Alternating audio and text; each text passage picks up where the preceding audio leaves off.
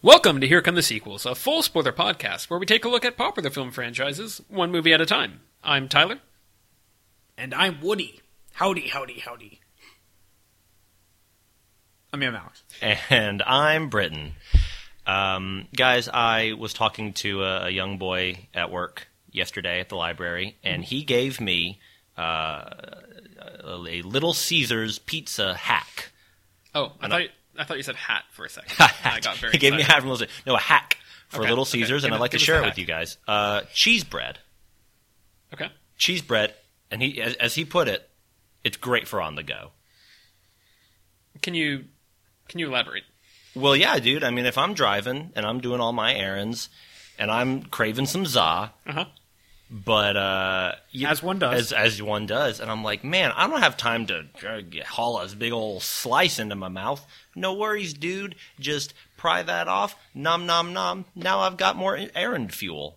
I've got all my errand energy. Also, if you're gonna pull a real Alex over here and not like pizza sauce, it's not even on there. It comes on the side. What? Wait, so is the hack just ordering? The hack is ordering cheese bread. This is a menu item. Yep. Okay, so it's not. Oh, yes. There's not like it's not off the. The whole thing. You're not like, hey, I want to order a pizza, but I don't want any sauce. Give me the sauce on the side. Exactly. That's not the hack. No. The hack is get cheese bread if you don't like pizza sauce. Well, that's. I mean, look, understand. I get it. I mean, I'm here for it. I was grateful for it, and then I was talking to him, and I was like, as we're having this conversation, and he's this wonderful kid that I see a lot, and we're just having this great chat, and then by the end of it, I was like, there's nothing in my life I want more right now than some cheese bread. I could kill some cheese bread right now, dude. Kid is clearly working for the man. He is A little capitalist drone. Big little Caesars. Oh, I love that HBO show. Where Reese Witherspoon and Laura Dern eat pizza. Now, guys. So we are going to be talking about a movie, which we'll get to in a second. But this podcast is also going to be the back half is going to be our 2019 review. Alex, what are your top 2019 pizza franchises? Oh, that's true. Give us the power rankings. Well, before I get into that, I got to say we all live in a society. That's so, true. Like, that's just Of a pizza. huge Well, caveat I have to throw out two there. people or more creates a society. Correct. My mom taught sociology, Correct. so I know a little bit. Let's see. Papa John's got to be number one. Everyone loves Papa John's. Not controversial at all. Papa John's. It's some real method acting from Papa John here, going all in on eating all those pizzas. It was pointed out to me that his name is John, and he said, no, I want to be called Papa. Correct. Call me Papa John. Papa to a nation.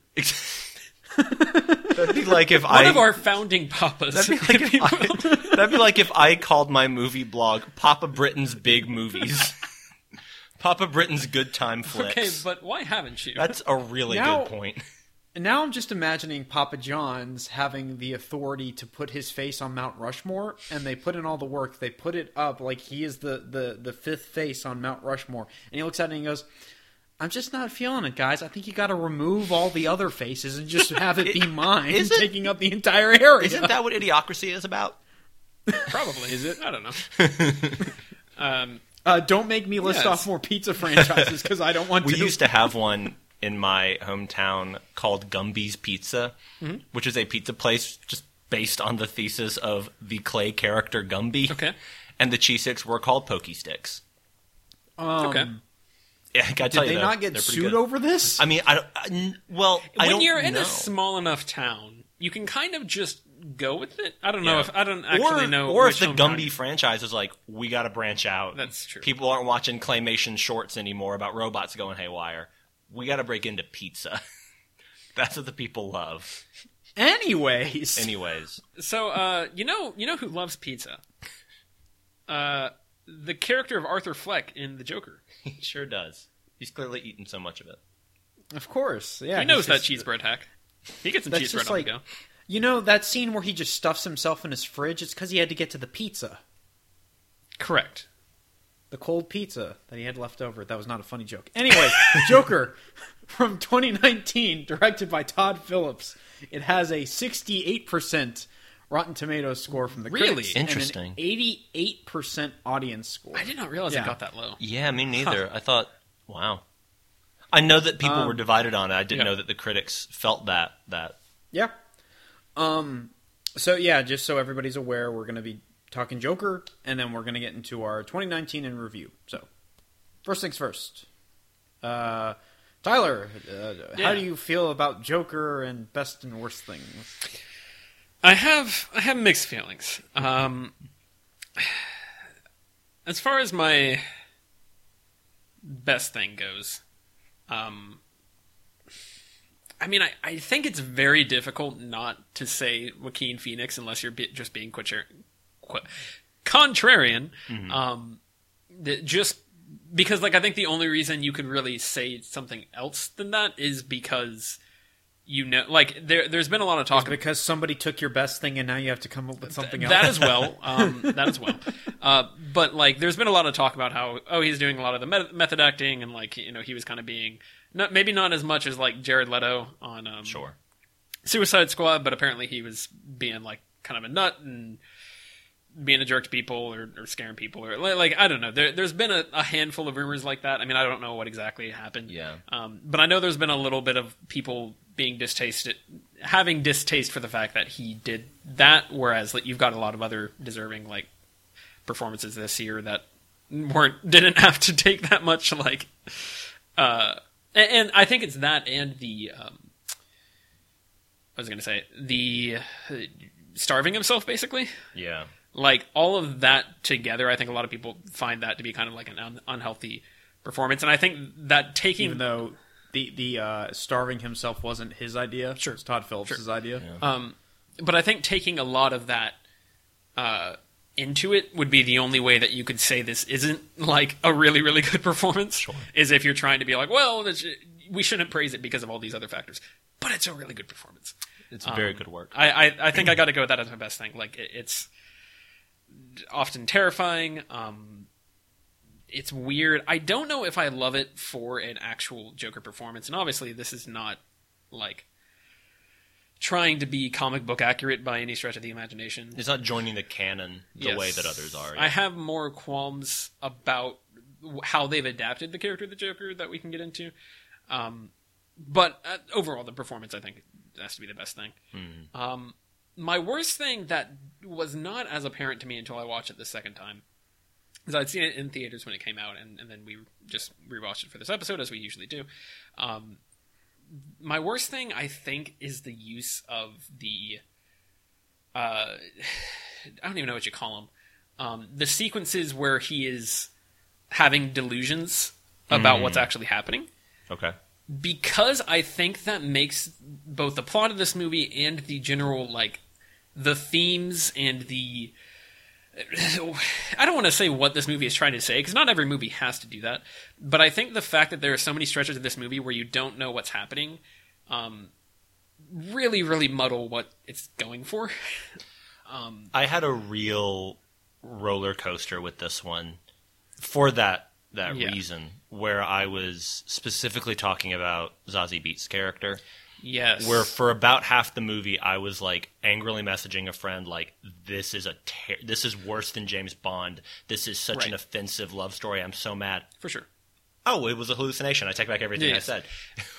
So, which is both like, "Oh, good job, movie. You fooled me," but also, movie. Well, that's my problem. Is that watching this the first time, I did not believe it for a second. I saw right away. I was like, "No, that's not."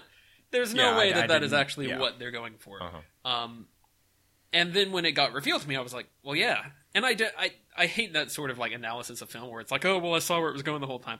That's not my point. Yes, my point is that it's so exaggerated in terms of her just being like, oh, yeah, actually I love you. And yeah, the guy who shot the Wall Street guys, he's a hero, and like the fact that and they just like immediately make out after he shoots those guys. Yeah. Like all of that is so over the top that I'm like, I don't. Like, I get that the idea is that it's delusions, and so he's trying to sort of convince himself that, it's what he wants. Yeah. But I think it's so sort of exaggerated and kind of obvious. I don't know. I found it very weird. I feel like it messes with what like narrative flow of the movie, especially on a rewatch, because you know it's all there, and it's like, okay, we're spending a long time on like these fantasies of his that don't really play out in a meaningful way. Like he gets upset when she realizes that, or he realizes that she, I was going to say, is not actually dating him or whatever. Yeah. But that's like one factor in a larger issue of him finding out that he's adopted and all this stuff with his mom and like all this crazy sort of other things that are really a lot more important to his character. And we spent a good amount of time establishing those scenes with him spending time with her. Yeah.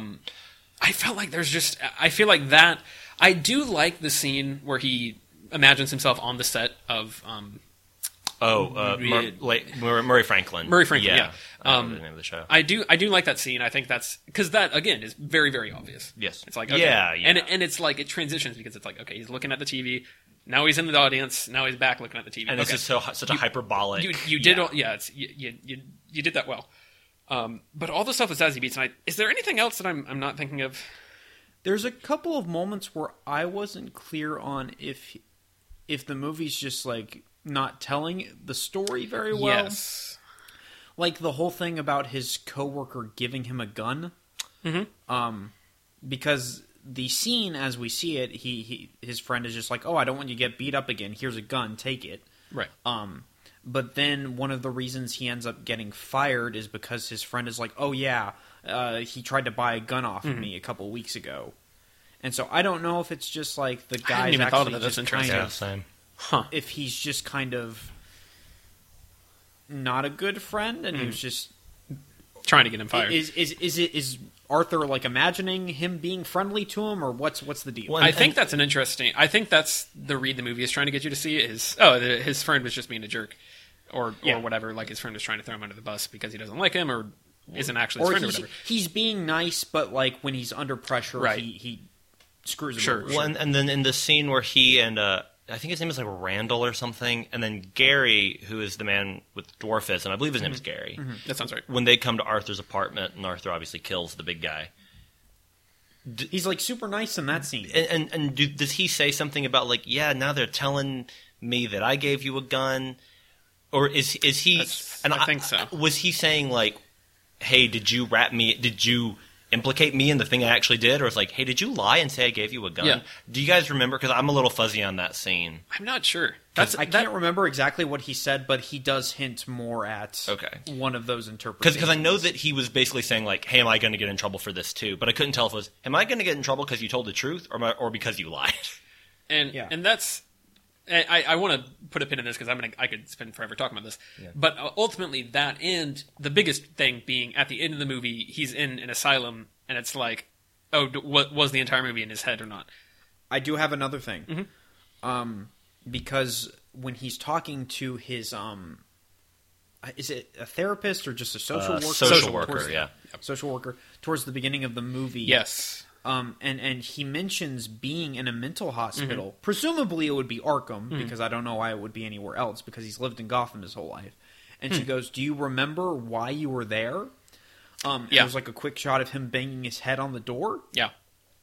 But then later, when he's going to Arkham to see about his mother's records, he's asking the clerk, like, what does somebody do to have to wind up in here? Right. And the guy starts explaining, and it's like, you were here. Like, I don't know how much is supposed to be made up or fantasy, and how much is like, oh, was he actually at the hospital at one point? Yeah. I don't know. And that's my biggest problem with that. At what point is it poor storytelling versus we're leaving it up to the audience's imagination? Yeah. Because the reason you leave something up to an audience's imagination is something like, and this is the poster child for it, I'm sure people get annoyed by people bringing this up, but is the ending of Inception. Yeah. Where the point is at the end, oh, hey, you're spending a lot of time thinking about this, but really it doesn't actually matter if he's in a dream or not. He's finally happy. He's finally at peace. Right. So it's like... There's thematic resonance behind it. Yes, yeah. And usually if something like this is done well, it's done because of that. This makes the entire movie sort of meaningless. Like, I don't know... And we'll talk more, because I want to get into more of his motivations and, like, how he becomes the Joker, and that I have stuff to say about his comic book character versus this character and everything. But ultimately, all of that, I feel like it kind of falls apart a little bit because you don't understand what they're going for, and like you don't know what's real and what's not. So it's kind of like, are you just telling me? I feel like it makes it so that it's very hard to do anything other than simplify the theme of the movie quite a bit, and just be like, well, don't treat mental health people bad because it's bad. And it's like, okay. I feel like it distills what the movie's trying to say so much. I don't know. That for me was really frustrating on this rewatch. Sure. And I think that I look at a movie like A Beautiful Mind, mm-hmm. which has a similar dealing with hallucinations and whatnot. And when I rewatched that movie, I went, oh, all the clues were here, Mr. Right. Police. Like, this movie was never lying to me about what was and wasn't a hallucination. It was not absconding. What's the word I'm looking? Obfuscating it. Obscuring it, yeah. So that there could be a reveal later, but also it was always kind of there in the first place. And I think that if the only question about this with the hallucinations was with Zazie Beetz, I'd be like, okay, it was trying to trick us, but I see what you're doing mm-hmm. there. But that there are other scenes that we're now going, was that a hallucination? Yeah. Because like you said, Alex, that's not... There is intentionally fuzzy storytelling, and then there's not effective storytelling. All the intentionally fuzzy storytelling makes you start to question, is all the storytelling fuzzy? Yeah, intentionally, unintentionally? I don't know. And in a way that's frustrating and not, oh, wow, this movie has so much for us to unpack and explore. It's like, well, then did any of it happen? Yeah, exactly. Like, yeah. What's your best thing and worst thing?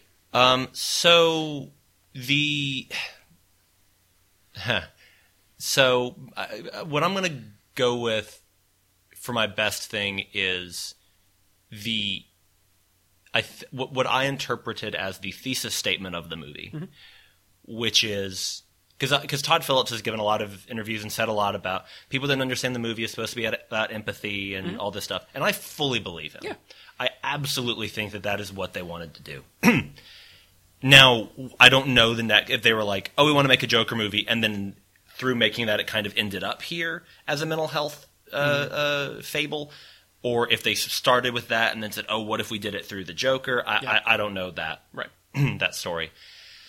But I agree with that, and this idea that like society creates monsters, mm-hmm.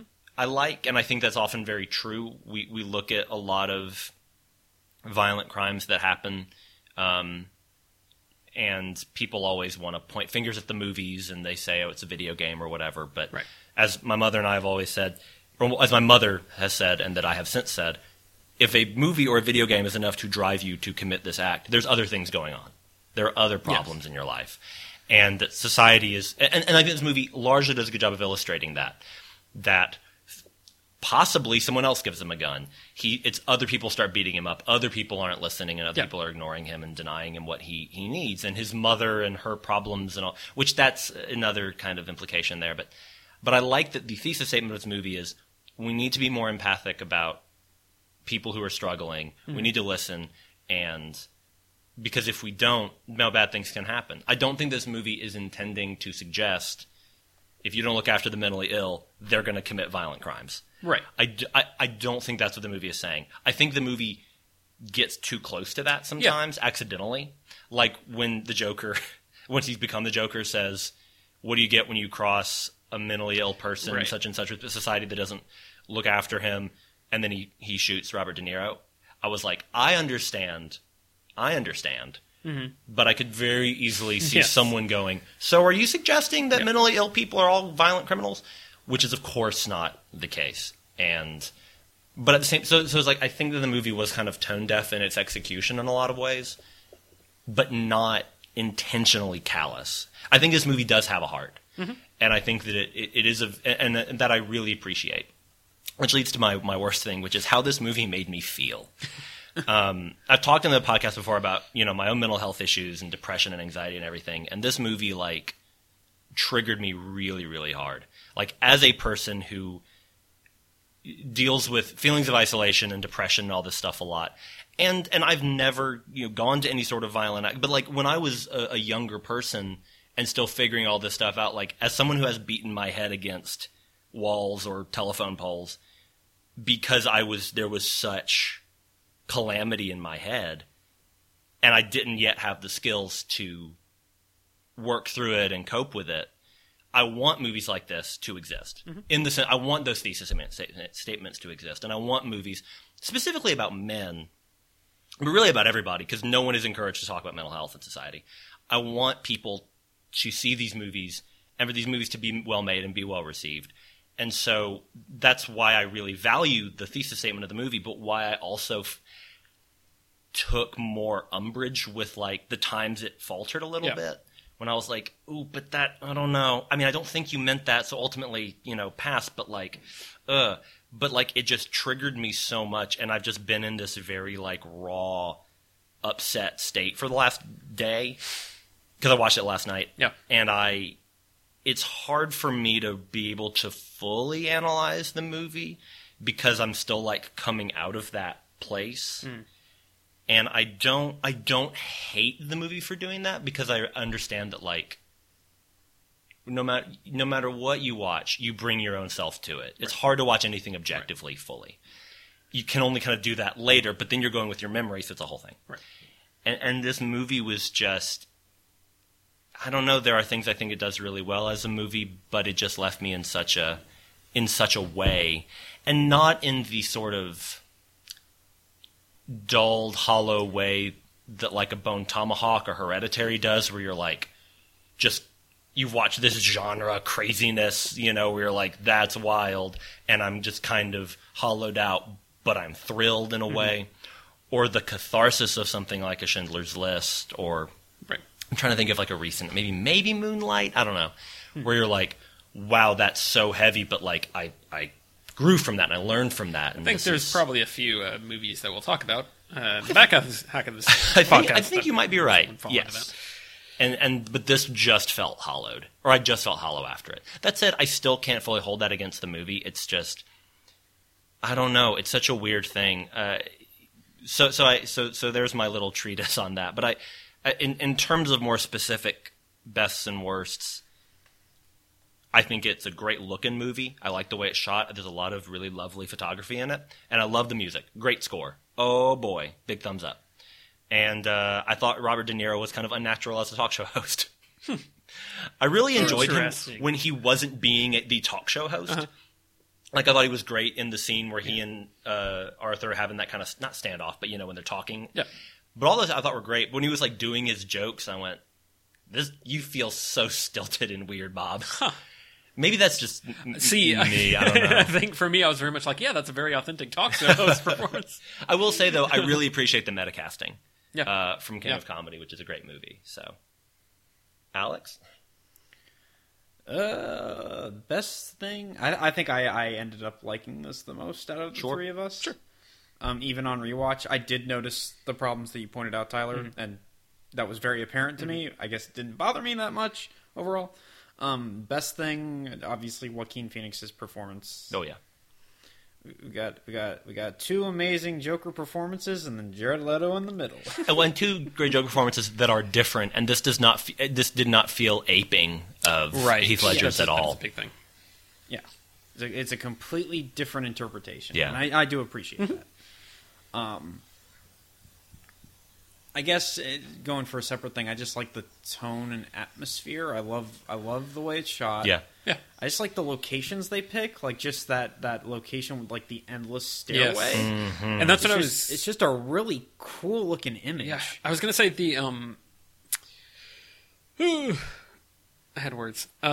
You mentioned the empathy and the fact that it doesn't feel like it's just trying to like say, oh, mentally ill people are administered in society if you don't treat them right or whatever.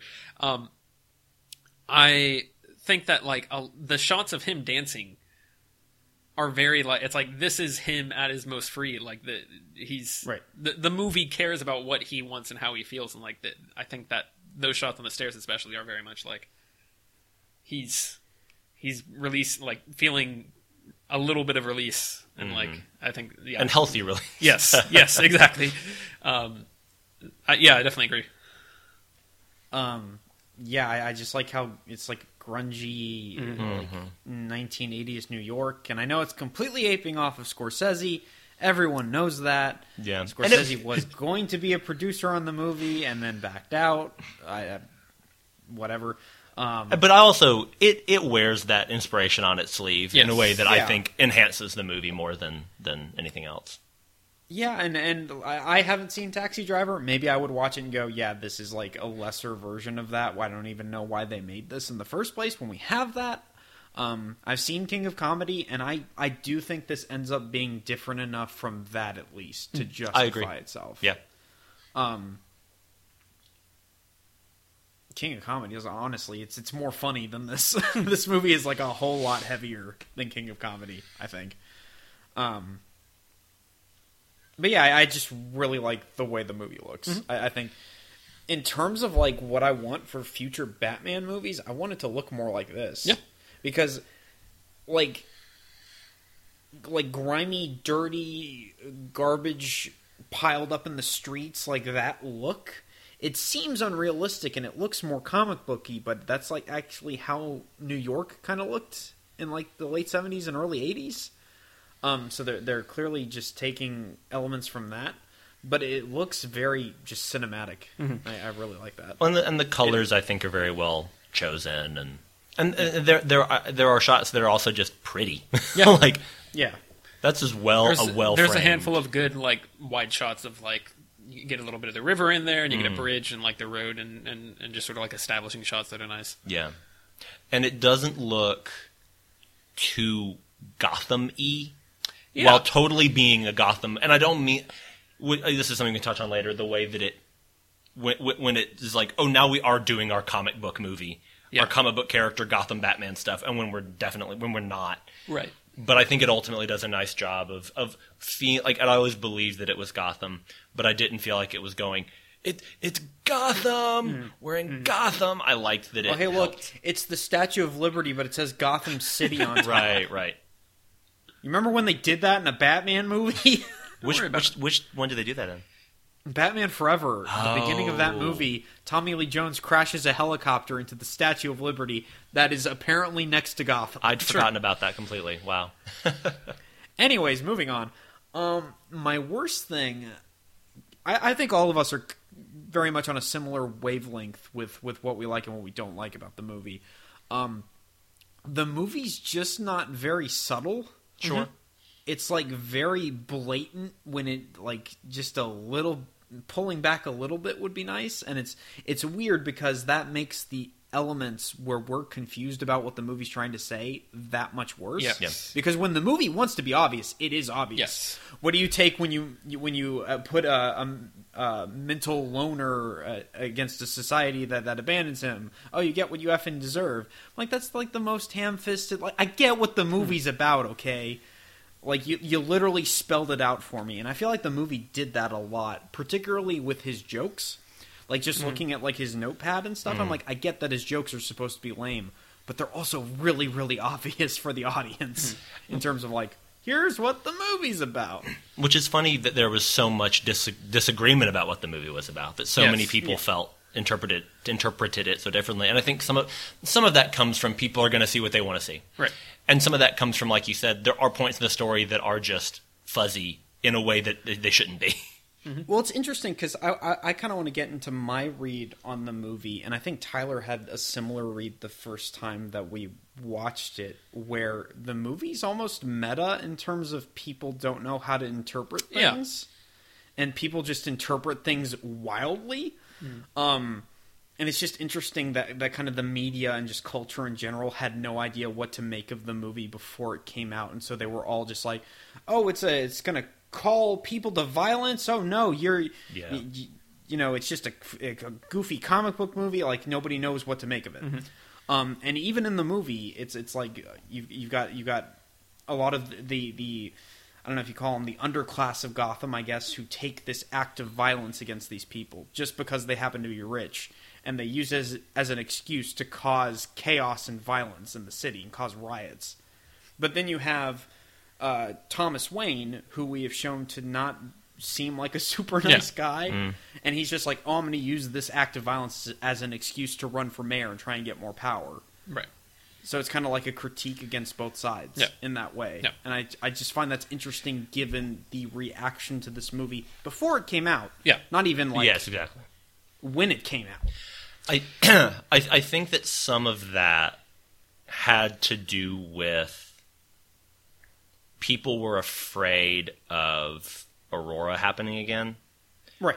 And I think that this was something that I heard people talk about before Suicide Squad came out. Is that they didn't like the design of Jared Leto's Joker because they felt like he looks like the kind of people who you could stereotype as becoming violent.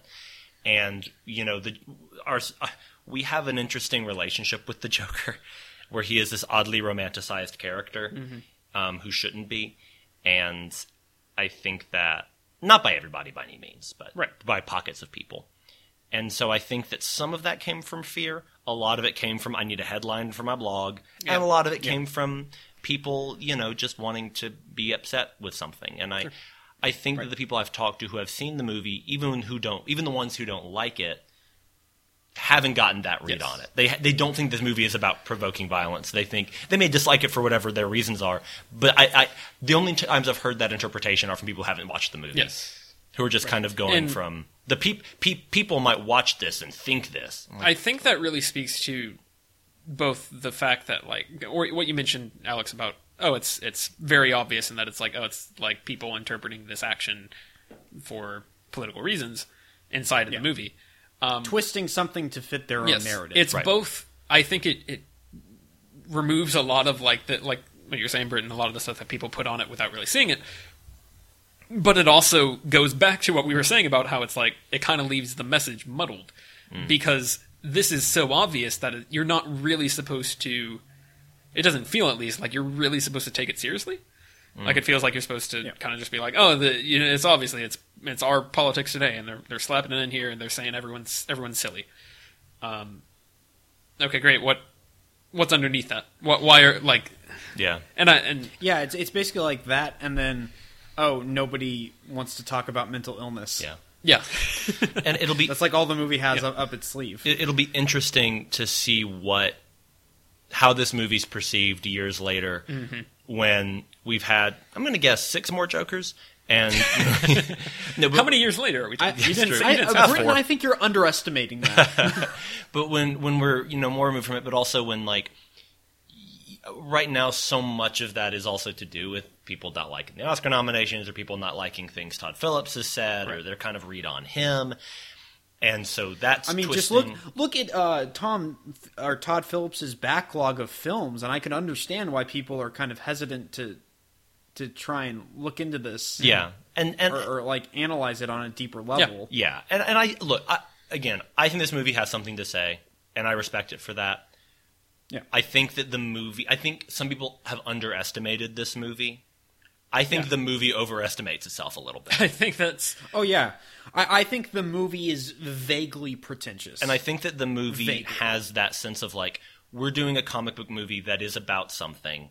That means we're smart and amazing. Yeah. When it's like, well, you are...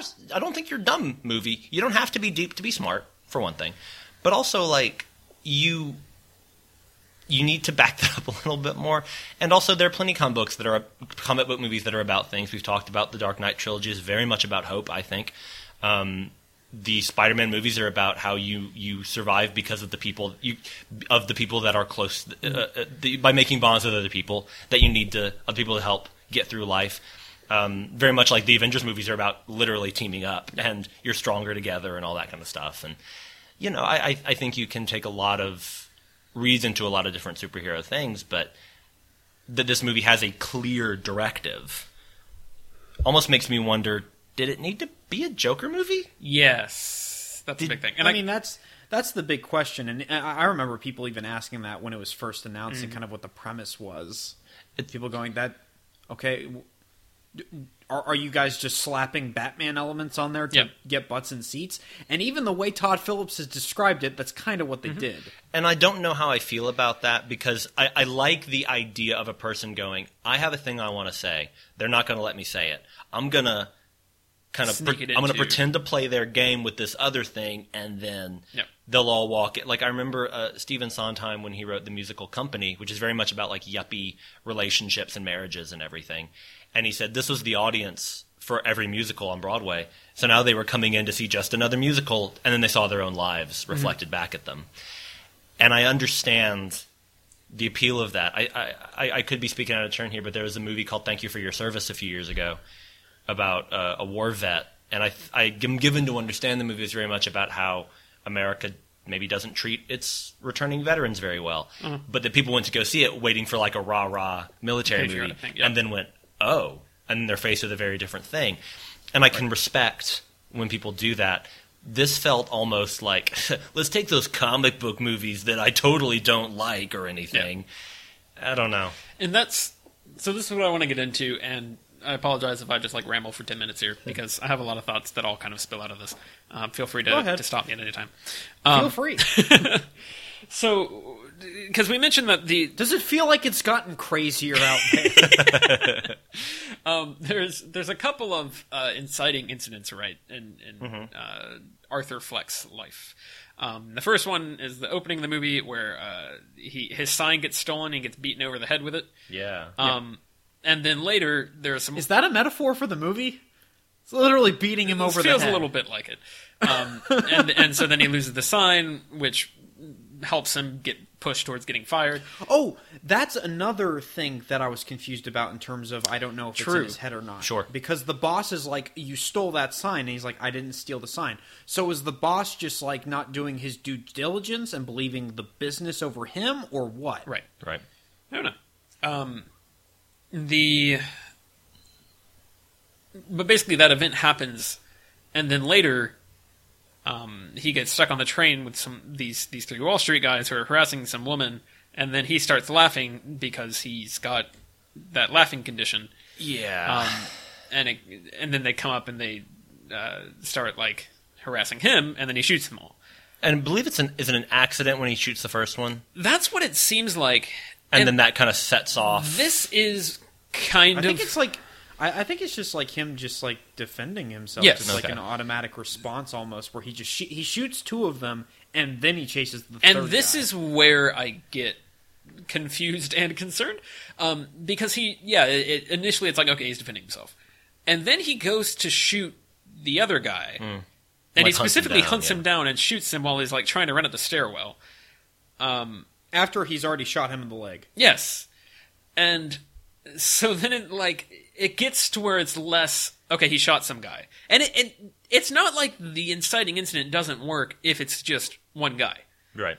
Like if he just shot this guy and who was harassing him on the train, then it's like, okay, you've got a good reason for everyone to freak out, and then he's freaking out because he knows he did it. Yeah. But like specifically you give him three and he shoots all three of them, and it's like it goes beyond self-defense at that point. Like the other guy's running away. I mean, to be fair, this guy's the Joker, and he likes killing No. people. I'm going there. Yeah, it's such a quick turn. I'm saying specifically the fact that they do that, and then the rest of the movie, they're using this event as if it's just like this really happenstance, means nothing event. But like he did kill those guys, at least one of them, on purpose. Without, like, it wasn't a reaction, it wasn't to save himself, it was like, oh, he did it, and then, like, he just wanted, like, hunted down that guy. And there's no, like, it doesn't establish at all that he, did it to try and make sure no one knew who he was, or knew who did it, like, he just... That was my read. And there were people who saw it, because people know later, oh, it was a clown. Right. I thought the idea was just, like... Based on what we're shown in the movie, I don't even know how to take him just walking out of Zazie Beetz' apartment. We can talk about that if we want to. I don't know. Sure. That's like the ultimate, it's up to your interpretation what he did. And I'm like, no, just tell me. He kills people that wrong him. I think that's just the takeaway. Right. But what I'm saying is that he kills these people, and in that moment, the movie gets sort of an act of justification of him being like, "Oh yeah, that was good." We get a little bit of catharsis on his part of like, "Yeah, I took it out on the people who wronged me," but it doesn't. Basically, what I'm getting at is that it does it like that, and there's a little bit of that Joker. Okay, we're trying to make him like he's vengeful. He's kind of evil, and he's trying to take it out on people, and he thinks the world has wronged him. There's a little bit of that, but there's also quite a lot of, like we were saying earlier, like the empathy. Like it's like, oh well, he's just a guy who bad stuff happened to or whatever. It's not a big deal. He just like stuff just snowballed, and eventually it pushed him to the edge, and he fell off or whatever.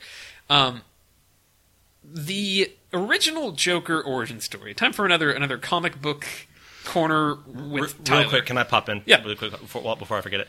I wonder if it would have been effective for him to have killed 1 or 3 or whatever people purely by accident.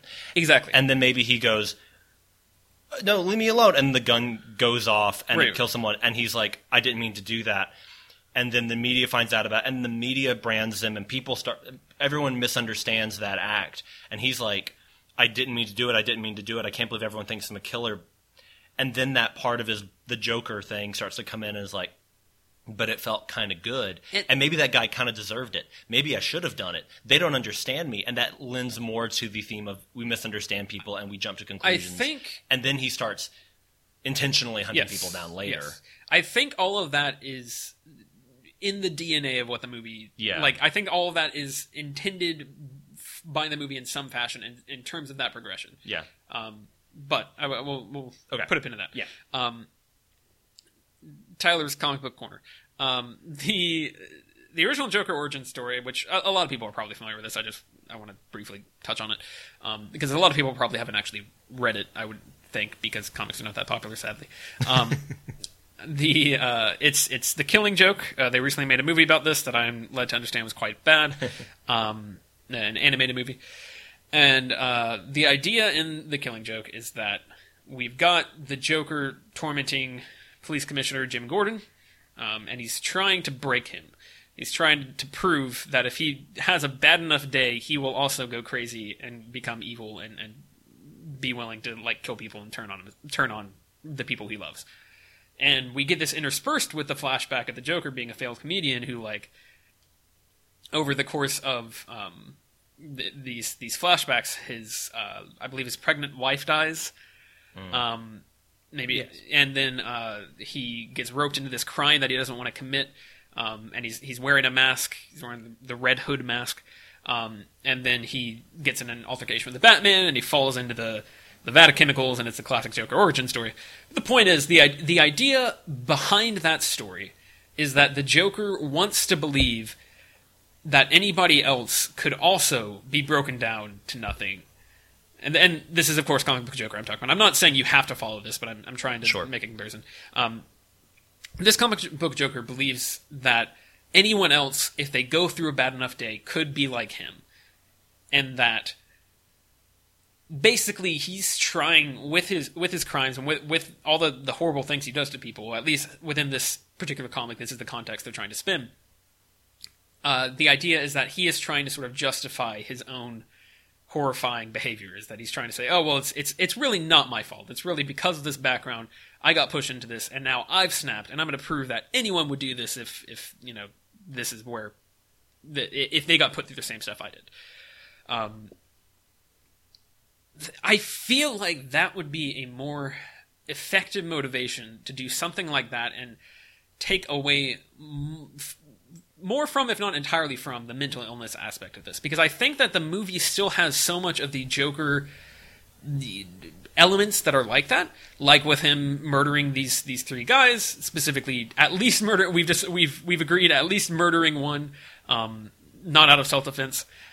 And then kind of at the end of the movie as well, where he's like, oh yeah, I'm killed Robert De Niro and now I'm going crazy and it's all your guys' fault. There's so much of that feels like that Joker, like that comic book Joker, where it's like, oh, he's trying to justify himself. But the movie is sort of trying to justify it to you. Like, the movie's trying to be like, oh, no, it's just this poor guy who's just got a mental illness, and, like, people just kept crapping on him until he broke. And I think there's such a conflict between like the cultural, I mean, kind of like you were mentioning earlier, Britton, about how he's become this sort of romanticized figure the Joker has. And there's this weird clash to me in terms of what they're pulling from the material and then what the movie is actually saying and showing us, and trying to like merge them to where it's like, oh, you can sympathize with the Joker, when in reality he's supposed to be a monster, like you know, the he's ultimate chaotic evil, yeah. And it's not just that he's chaotic; it's like, at least in the best Joker stories, usually he is portrayed as someone who is a little bit more sane than you realize. Like he knows enough to know, like, I'm doing this on purpose to break other people. Yeah.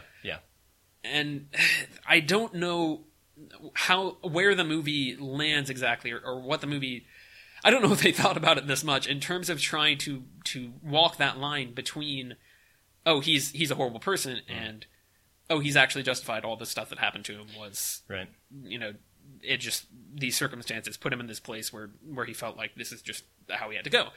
And I think the movie really wants to have its cake and eat it too in that regard. It wants you to be like, oh, we're sympathizing with the Joker, but it also wants him to be the classic evil Joker who's doing all these horrible things, and it wants you to kind of merge those feelings and those thoughts. And that, I think, is really what stuck with me watching it this time, is that there's again, with the entire message of the movie, and I keep saying message, I really feel like this movie wants to have a message. And I think that a lot of that gets lost in terms of what the actual script comes out with, because I agree. There's so much confusion in terms of like, all right, you realize you're working with this property that has established like canon, mythos around it, and you're trying to pull this and squeeze this into something else, and you're trying to say that the mental illness makes it all okay. I mean, not okay, but like the mental illness makes it like, oh, this is society's fault, not the guy's fault. I think there's just a lot of very confusing elements of this that they jam together, and they don't really think about how exactly they work. And it leads to a lot of... I mean, it just makes it, to me, so hard to get a read on, like, how am I supposed to feel, or... I guess, how am I supposed to form a read on this movie? Yeah. Well, might be a good way to put it. And it comes back to what we were saying about the muddledness of it, is that if the movie's idea is society creates monsters out of vulnerable people, okay, then we need to know for sure whether or not he tried to buy a gun from somebody. Sure. Because...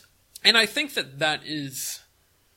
it needs to be clear about, is this mental illness doing this thing? Or are people taking advantage of that mental illness? Like, where does all this kind of land? And maybe on a higher level, it needs to be clear about what's in his brain and what's not. Right. In a way that, at least on a rewatch, you can be very, very clear. And I think that, for the most part, it's supposed to imply, like, okay, anything with Zazie Beetz, that's fake. Right.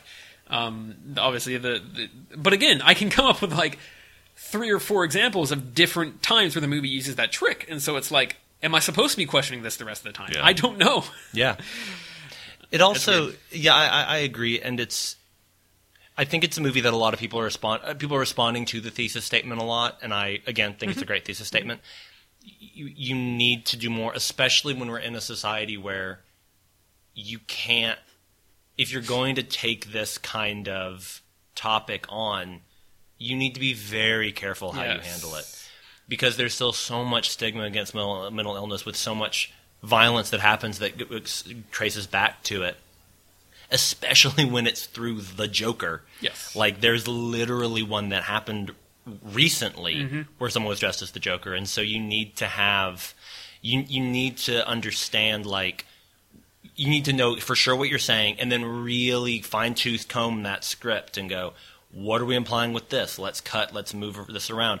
I think the script is kind of meandering, and I think it's kind of fuzzy. I do want to say real quick, because, and this is not a thing I really want to talk about, but I think there's been recent debate over whether or not the guy was actually trying to be the Joker. True. Yeah. So if we put that out there and the wrong person listens to it, someone will try to bring up that point that it's not. But it was at a Batman movie. Right. It is inevitably connected. Yes, now there by is society. Cultural tie to that. Yeah. Regardless of whatever was happening there. Yeah, like actually happening. Like that is now a link that you have to think of when you are thinking. And that regardless, the comic books and all these iterations of the Joker, he is not a guy with superpowers. He is a human creature, a human being who is quote unquote crazy, who damages people and kills them. And that's a thing that in a less hyperbolic way does exist in our world. And so if you want to tackle that subject, whether you're tackling it through hyperbolic allegory or not, you need to be very thoughtful and careful about it. Yeah.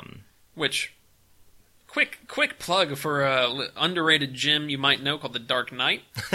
Anybody remember how the finale of The Dark Knight is the Joker waiting for them to blow the ship up, and then Batman says, "Hey, not everyone is as broken as you," and like takes a hard line on the fact that this guy might be crazy, but like that doesn't justify what he's doing. Yeah.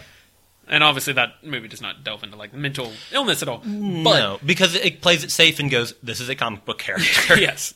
And again, that works better. Yeah. Because you just get into so many deep waters. Yes. Trying to untangle that and trying to put that on film. I think that there's a lot that they stumble over and trip over without really thinking about what they're doing. I think that they went into this movie with the best of intentions and with love in their hearts, and I think their reach out exceeded their grasp a little bit. Alex, you've been quiet. We should let you talk. What do you have to say?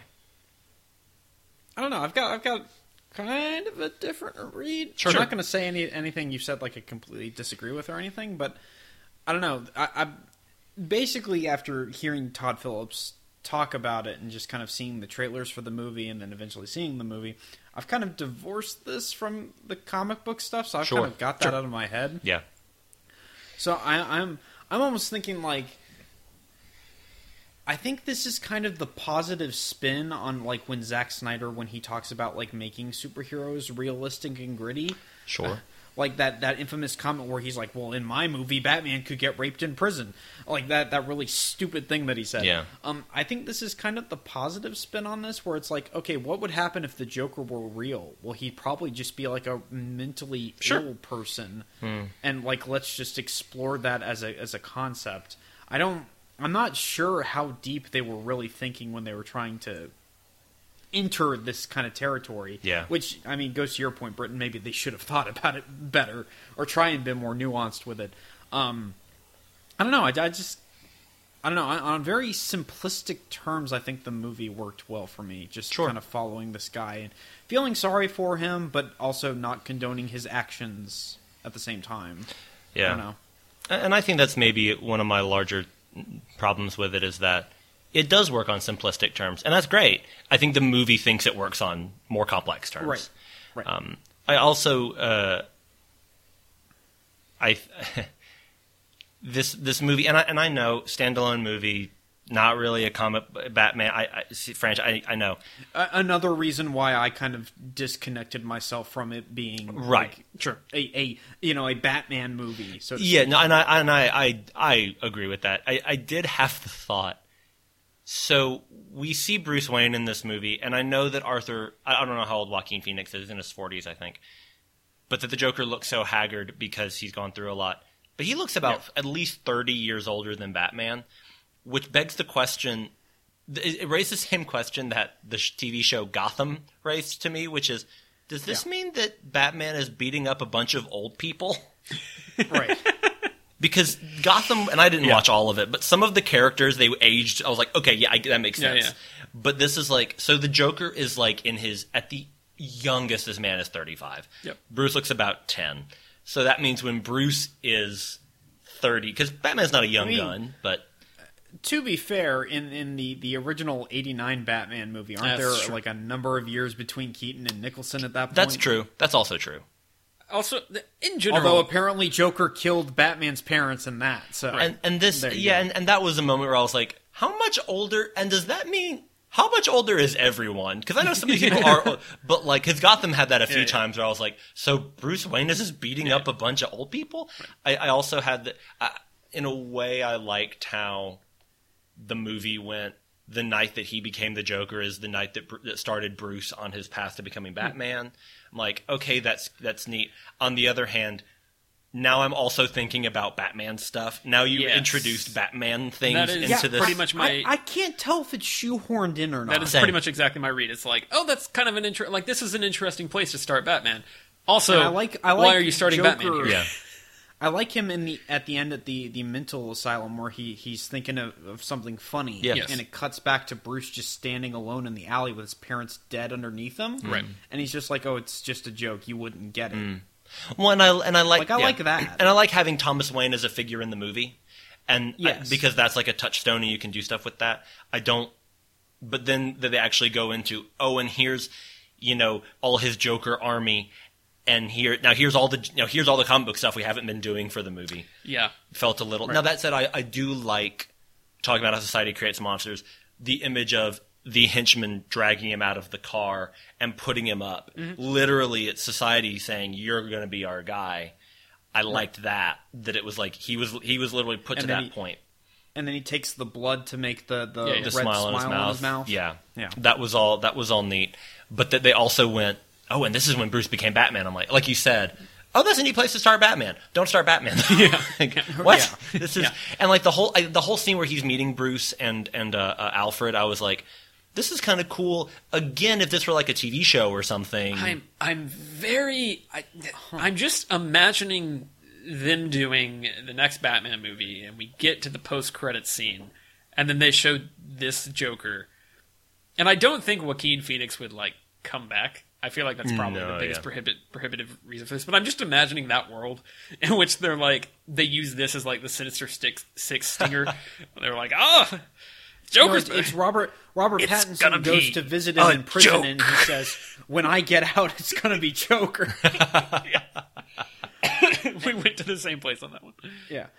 Yeah. How much more interesting would it have been if Bruce's parents get shot and then Bruce gets shot? Yeah. Well, that was and just saying like completely different. That was an interesting thought to me. Is what if you play this as a world in which Bruce's parents never get shot? And then I think when I first saw this in theaters, I was thinking one of the guys in the subway would be Bruce Wayne. Like I really thought that's where we were going to go. So he'd be inspired by the Joker. Well, like one of the guys in the subway would get shot by the Joker. That's what I'm talking about. Oh, you mean one of the okay? That he kills. I thought you meant when Joker's getting chased by the two FBI guys, right?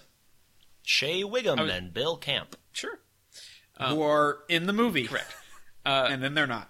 I was very much thinking that's where we were going to go with it. Was that he was going to shoot Bruce Wayne? That would have actually been kind of interesting. Which would have been an interesting way to take that. Or if he had shot two of them and one got away and was like, Bruce Wayne escaped. Sure. And then, like, again, like these little touches of... I do think the scene with him talking to young Bruce Wayne is very effective and terrifying, and like, this is like a weird, horrifying dynamic that is quite good. And I like the young Alfred they cast in this. I don't know. I've never seen that actor before. Douglas Hodge. Yeah, he's a theater guy. But yeah. I did like him. I like that whole scene, that whole confrontation. Yeah. I thought that was good. Well, and I like there's a thing where Thomas Wayne says something about losers hiding behind masks and all that kind of stuff. I was like, because it's your kid. Yeah. Or you in the other version. I did appreciate that they tried to do, because Britton, you were messaging both of us while you were watching the movie, and you're like, did they just pull a Spectre? Yeah. I was very guilty of prejudging this movie, yeah, and then I went, oh, they didn't. And I really appreciated how mild spoilers, I'll keep it vague, for Blade Runner 2049, where we have our one of our main characters who thinks they're like the one. Yep. Like that archetype, yep. And then it ends up being just a bunch of BS. Sure. Like, I really like that they had that switcheroo, because if they made it Bruce's half brother or whatever, that would have just been just the worst. However, I like how it feeds into his ego and kind of his delusions of grandeur. I do agree. I like that. However, I think that is all you really need for what we've been talking about and complaining about with the delusion stuff, is that, like, you don't need this whole subplot with Zazie Beetz, although always love to see Zazie Beetz. She's a great actress. But having it be like, he his mother was delusional about this, and therefore he thought he was his son, but he's not, and that's part of what, like, learning that his mother is actually crazy is part of what breaks him. Right. I think you're right. Ultimately, I think the movie would have been better served had he not been hallucinating. Yes, you just make that redundant. I mean, I think you can keep, like, the scene where he's imagining, because when he's looking at the TV and he imagines himself in the audience, that's very much like, oh, he's thinking about. Oh, that's a daydream. Hallucinating. Yeah, that's just him imagining exactly something. It's fantasy. And so then it's late, like when you bring that back later, it's like, well, now you're not establishing that he's daydreaming anywhere. You're just kind of flowing in between scenes, and it gets worse. It's at its worst in the middle of the movie. Like, if it was, like, by the end of the movie, just this complete sort of psycho, like, nightmare, and you had no idea what was going on, like a David Lynchian nightmare, and that would be one thing, but it slowly gets just more and more surreal as it goes. Yes, but they spend so much of the middle of the movie being, like, crazy, and then at the end, you now have these two redundant plot lines where it's like, okay, we just need him realizing... Like, if it would be really interesting if the movie started with him believing that he was Thomas Wayne's son, and his mother keeps telling him this, and then, like, he never connects the fact that, that doesn't even make any sense, and then, like, they continue on with that, and then if that all comes back around, and then at the end of the movie, that's when he finally snaps. It's because he realizes that's not true. That's one thing. That's a fairly standard, like, you believe one thing. I mean, it's kind of like what you're saying with Blade Runner 2049, where it's like, your arc is believing that you're one thing and realizing that you're not. Star Wars, maybe? Question mark? But yeah, the idea is basically that we've got these two storylines or subplots, I guess, in the movie that do the same thing in different ways that don't... Like, it feels like they were written by two different people. And then they were like, oh, well, I came up with these hallucinations. And it's like, well, I came up with this plot line about his mother that's very dark and real. And then you're putting them in the same movie, and it's like, why is that not... Why is he not having hallucinations about Bruce Wayne, or about, Thomas Wayne coming up and hugging him and saying, oh, I love you, son. I'm so glad to have you back. Like, why is that not a hallucination in the movie? Right. It's weird. I think it doesn't know exactly what it's doing with those. Also, talking about the pretension thing, this movie has a lot of shots of old movies, and I made a post on Facebook when I watched this that you could tell Joker was going to be an Oscar contender because it showed a movie theater marquee in the first 3 minutes. Because Oscars love movies that talk about movies, and that all felt a little like, I get it, Charlie I get it. I like the bit of him, like, going to the gala and seeing Charlie Chaplin footage, just in terms of him aspiring to be a comedian. I like that. Sure. Some of that felt like Todd Phillips went, ooh, that's what good movies do. Yeah. And I feel like Del Toro does a lot of that in his movies, but Del Toro just comes from a place of, like, have you guys heard of movies? It's so crazy. Like, it's just him just loving something on a movie screen. Tarantino, similarly. Yeah. And I think this felt a little more like, we'll put that in. Also, always good to see Brian Tyree Henry. Yes. He was in this as the Arkham clerk. Oh, boy, what a good actor. Man, I like him a lot. Yeah, but you got Mark, dude. Man. In this. I really Shout just have, out like, to a couple... Atlanta.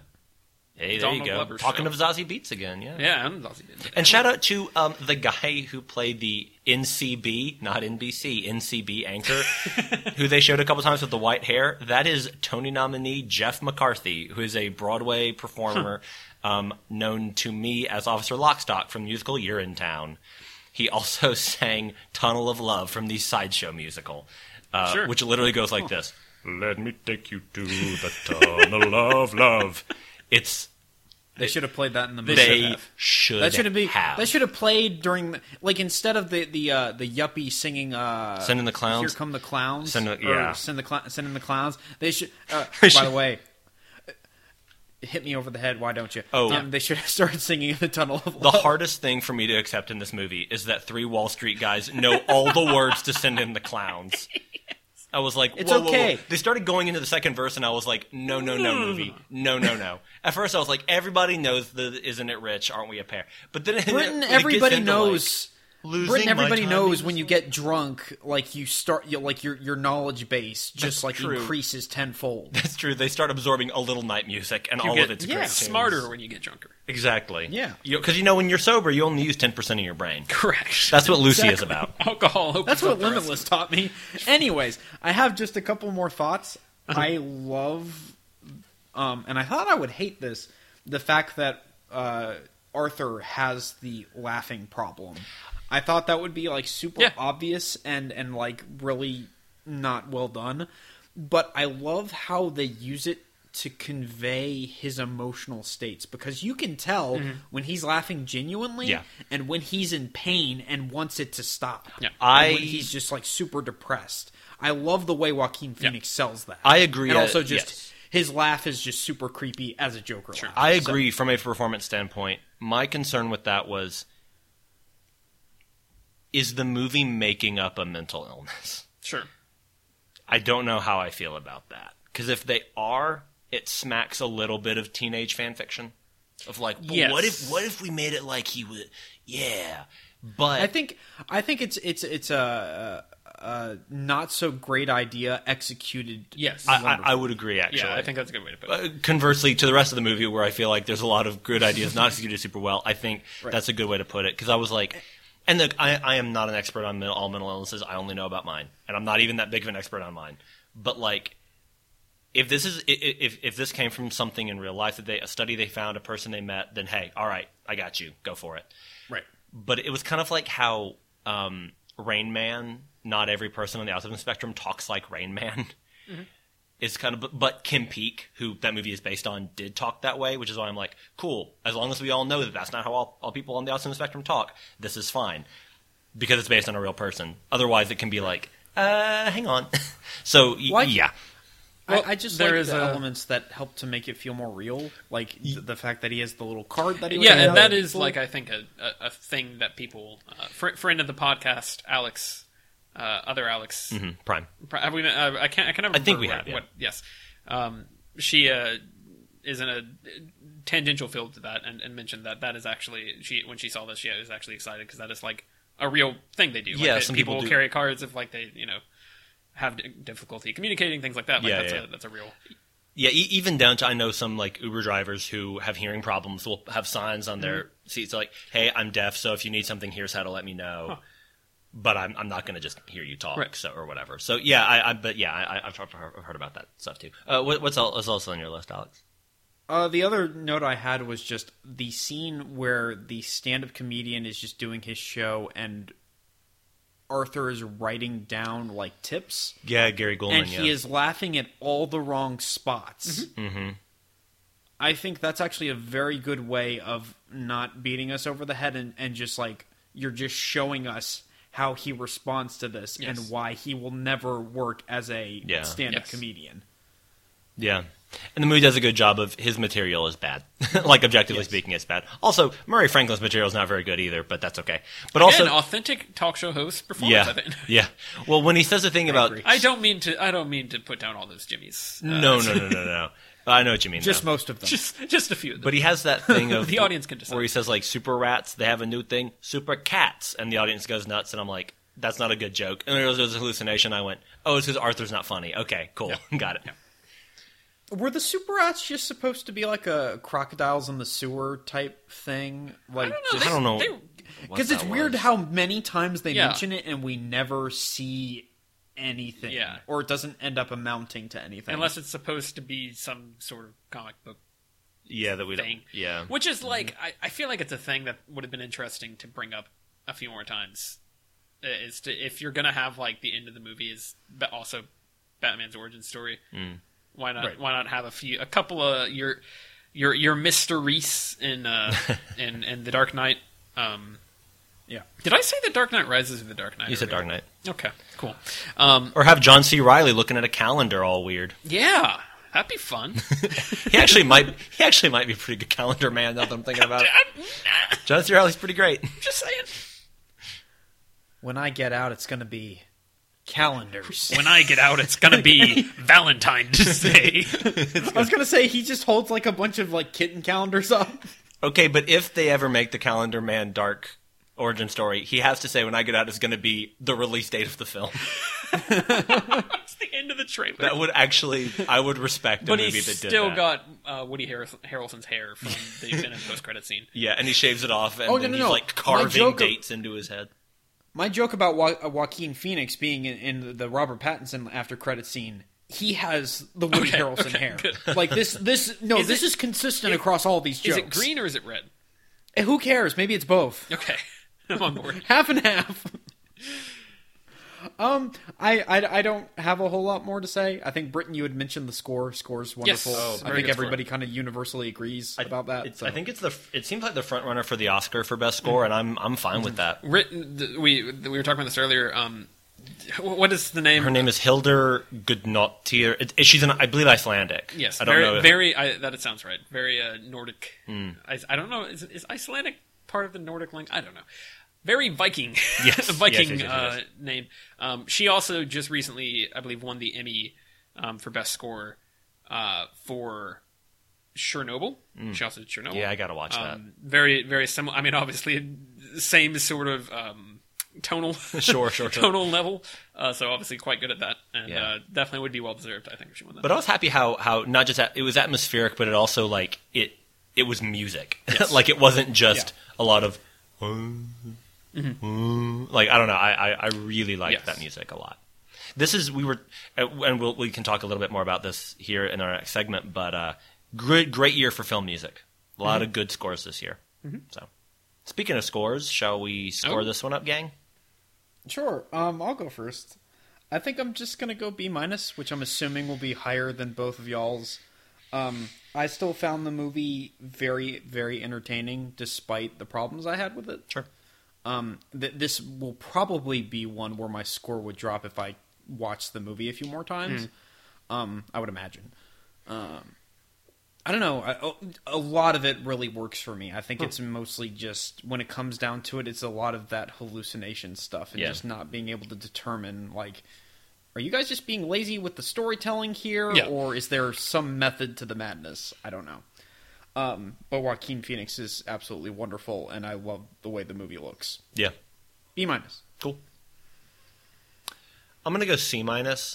I'm starting from a flat C because, as I said, I still have to... I need some distance before I can really see it, clearly. And I'm doing... Before you can see it clearly? And then I'm doing minus just for the feelings it gave me and also for the problems I have. Yeah. I could end up feeling this is a C+ or even higher later, but I feel like I want to start in the flat middle and then notch it down a bit. I think I'm going to go C+, actually. I am very close to going B-. For me, it's there's just a little too much about the plot that I'm like, I don't know. Sure. What are you telling me? Yeah, I don't know what you're telling me, and I I don't know how this is... I don't know what you're doing to try and make this satisfying for me. I know I've spent a lot of time like kind of bellyaching over a lot of problems that I do have with it, but I do think the actual filmmaking of it is quite good. Yeah.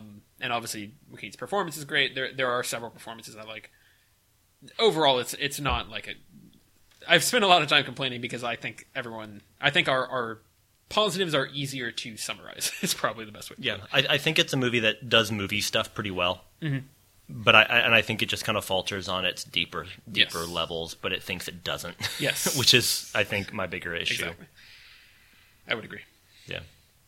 So, with that said, well, guys, another year has come and gone, and it's time for 2020. Auld Lang Syne, etc. In February. In February. It's that Lunar New Year stuff. So, we are now going to talk about 2019 in review. Yeah, we've never really done this before. I think all of us have probably gotten... Britton, you've always been very in tune with the contemporary movies. Sure, as opposed to just Alex and I slaving Britton over these... knows what the kids are watching these days. I sure do. Billie Eilish, her movie, Eilish in the Stream, is coming out, which would actually be a really good name for her... Hold on, I gotta make a Facebook post. I thought you were going to say you got to tweet it at her. Let me get a Twitter real Call quick. your next album! I was going to say, call the No Time to Die theme that. Do it now before they switch you out for someone else, because they always do that. Her new album is Eilish in the Stream, : No Time to Die. So yeah, but Alex and I have taken some time away from the burning, just fiery coals of franchises down in the sweat mines, because they've all just died in a miserable pit of despair, except for the MCU. I was going to say, hold slow your roll there. But I think we both gotten to see a lot more movies this year. So we all were are all kind of hyped about a decent handful of movies this year. We'll get into it. But basically we were like, let's talk about 2019, talk about some of the movies we enjoyed the most. Obviously timing this a little bit with the Oscars. I don't think we want to get too far into the Oscars, because that's a whole different discussion. Yeah. Whole other thing. But we did want to highlight kind of the movies we enjoy the most. Yeah. Maybe got a couple. Well, one other category. One. So we'll.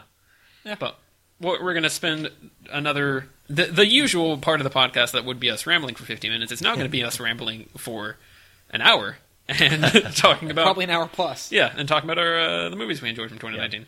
And we all not enjoy. We all have our own little top 10 lists. There's probably going to be some overlap, so that'll probably help streamline things a little bit. And we're just kind of going to round robin. Who wants? Because we're going to start with the number 10 and then work down to 9 and etc. Well, do we want to start with our favorites, or do we just want to get the negative stuff out of the way first? Probably a good idea. Negatives out of the way first? Yep. Okay. Let's do it. One of you go first. So to qualify this, we're talking about our biggest disappointment. Yes. Not necessarily our worst of the year, but the movie we were most looking forward to and then let us down the most? Correct. Cool, that's what I did. Who wants to go first? Not me. How about you, Alex? This was you pitched this, and you usually don't get to go first, despite being alphabetically primary. I like to subvert expectations here. Here come the sequels. What can I say? I had a lot of potentials to go with this year, particularly obviously I tend to see more of the big franchise movies, so that's kind of what I've focused on. I mean, there was one kind of awards contender I was disappointed with. But sure. Not, I spoilers, I was not a huge fan of The Irishman, but I by no means would I say that was a dreadful movie or anything right. like that. And you didn't go into that so jazzed for it either. No. I had heard kind of mixed things about it from people I knew who had seen it. So like me. Right. There's a couple that I've kind of circled around. I think the one that I was genuinely I was shocked by how bad I thought it was It Chapter 2. Interesting. Huh. Interesting. That one I had high expectations for. I really liked the first movie quite first a bit. One's great. And I thought it was kind of an editing nightmare and was an hour 15 too long. It meanders so much and wastes so much time, and I didn't find it scary. This is, and I haven't seen it, but this is the things I've heard the most about this movie are Bill Hader's awesome, it's too long. And I'm I believe both of those things. Right. And also, there's a whole bunch of flashbacks with the kids that are completely pointless, and because all of the kids are 2 years older, they digitally de-age them and modulate their voices to sound younger, and it is very distracting. Really? Which I will say, yes. I wasn't as angry about it, and I think it's pretty much because I was I watched it and I was oh, they didn't know what to do because the book has a weird structure and they did something weird with it. And now after I watched it, I was I'm really curious to see when they come out with the big 8-hour cut of both those movies combined, because I think that'll be a lot more interesting. I don't disagree with a lot of what you're saying. Fascinating. That was the one I kind of had the biggest, the highest hopes for, just because of how much the first movie surprised me. I didn't expect anything from it. A lot of us, it ended up being wonderful. The other contender would have been Star Wars, but I kind of half expected it to be a train wreck, and then I thought it was a train wreck. So that one doesn't register for me because I pretty much had it pegged for how I ended up feeling about it, I'll say. Right. It could have easily been my choice, but I had in the back of my mind, this could be terrible. Sure. And it kind of was. Anyways, long-winded. Britton, go ahead. So my biggest, and I actually also had a couple of contenders for this one. I think, though, that the movie I was most looking forward to that let me down the most is going to be Walt Disney's Noelle. Okay. This is it was a Disney Plus launch movie, and I don't know that this movie necessarily. The reason I was looking forward to it was because it was a Christmas movie starring Anna Kendrick. If you've listened to pretty much any episode of this podcast, you know that I'm a big Anna Kendrick fan, and she is not the problem. But you also got Bill Hader and the wonderful Billy Eichner, and Shirley MacLaine is in this. And I was really, really excited for it, and it felt so slapped together, and it probably was. But I think the guy who wrote and directed it, I think he had made like a few Hugh Grant comedies. I think he made Music and Lyrics, which I remember liking, and The Rewrite, which I enjoy. But he, I don't know, this whole movie, it looked really cheap. And the jokes didn't land. It was a lot of the like Christmas puns but they were really uncreative. You know, I don't know. We touched on this very much when we did our Santa Claus episodes, but those movies, at least, they managed to approach a lot of Christmas mythology tropes in ways that were, at best, quite clever, and at worst, I see what you were going for. You know, it wasn't great, but like it never felt as lazy as Noel did, and. You know, how are you going to do a whole Christmas movie with Anna Kendrick and she never sings? She does a little vocalizing at the beginning. How are you going to do that to me, movie? She was still very charming, but that said, there is a scene where she does sign language with a little deaf girl, so of course I cried. I mean, come on. Mm-hmm. But the whole thing felt so half-hearted and not even half. It just really let me down. My other one would be, on a larger scale, maybe The Missing Link, from Laika, which is a studio that I love. They made previous Britton and Alex discussion Paranorman. Also Coraline and Kubo and the Two Strings and the Box Trolls. And Missing Link is by no means a bad movie. I view it as the Good Dinosaur of Laika. Sure. In that, you know, when Pixar had made Ratatouille and Up and Finding Nemo and all these great movies, and then it made like Cars 2. Which is like really not that bad, but for Pixar, kind of a step down. It's about how I felt about Missing Link. My final one would be the third act of Detective Pikachu, which is a movie that I liked way more than I ever legally should have. I thought this movie proved to us that you can make a live-action Pokemon movie if you don't way overcomplicate the plot with stuff that doesn't really make sense or work in the end. And I would love to get a new one. And just a stripped-down, basic Pokemon story. I think it's really fun until they answer the mystery, and then I was just like kind of shaking my head like, what? This is what? Sure.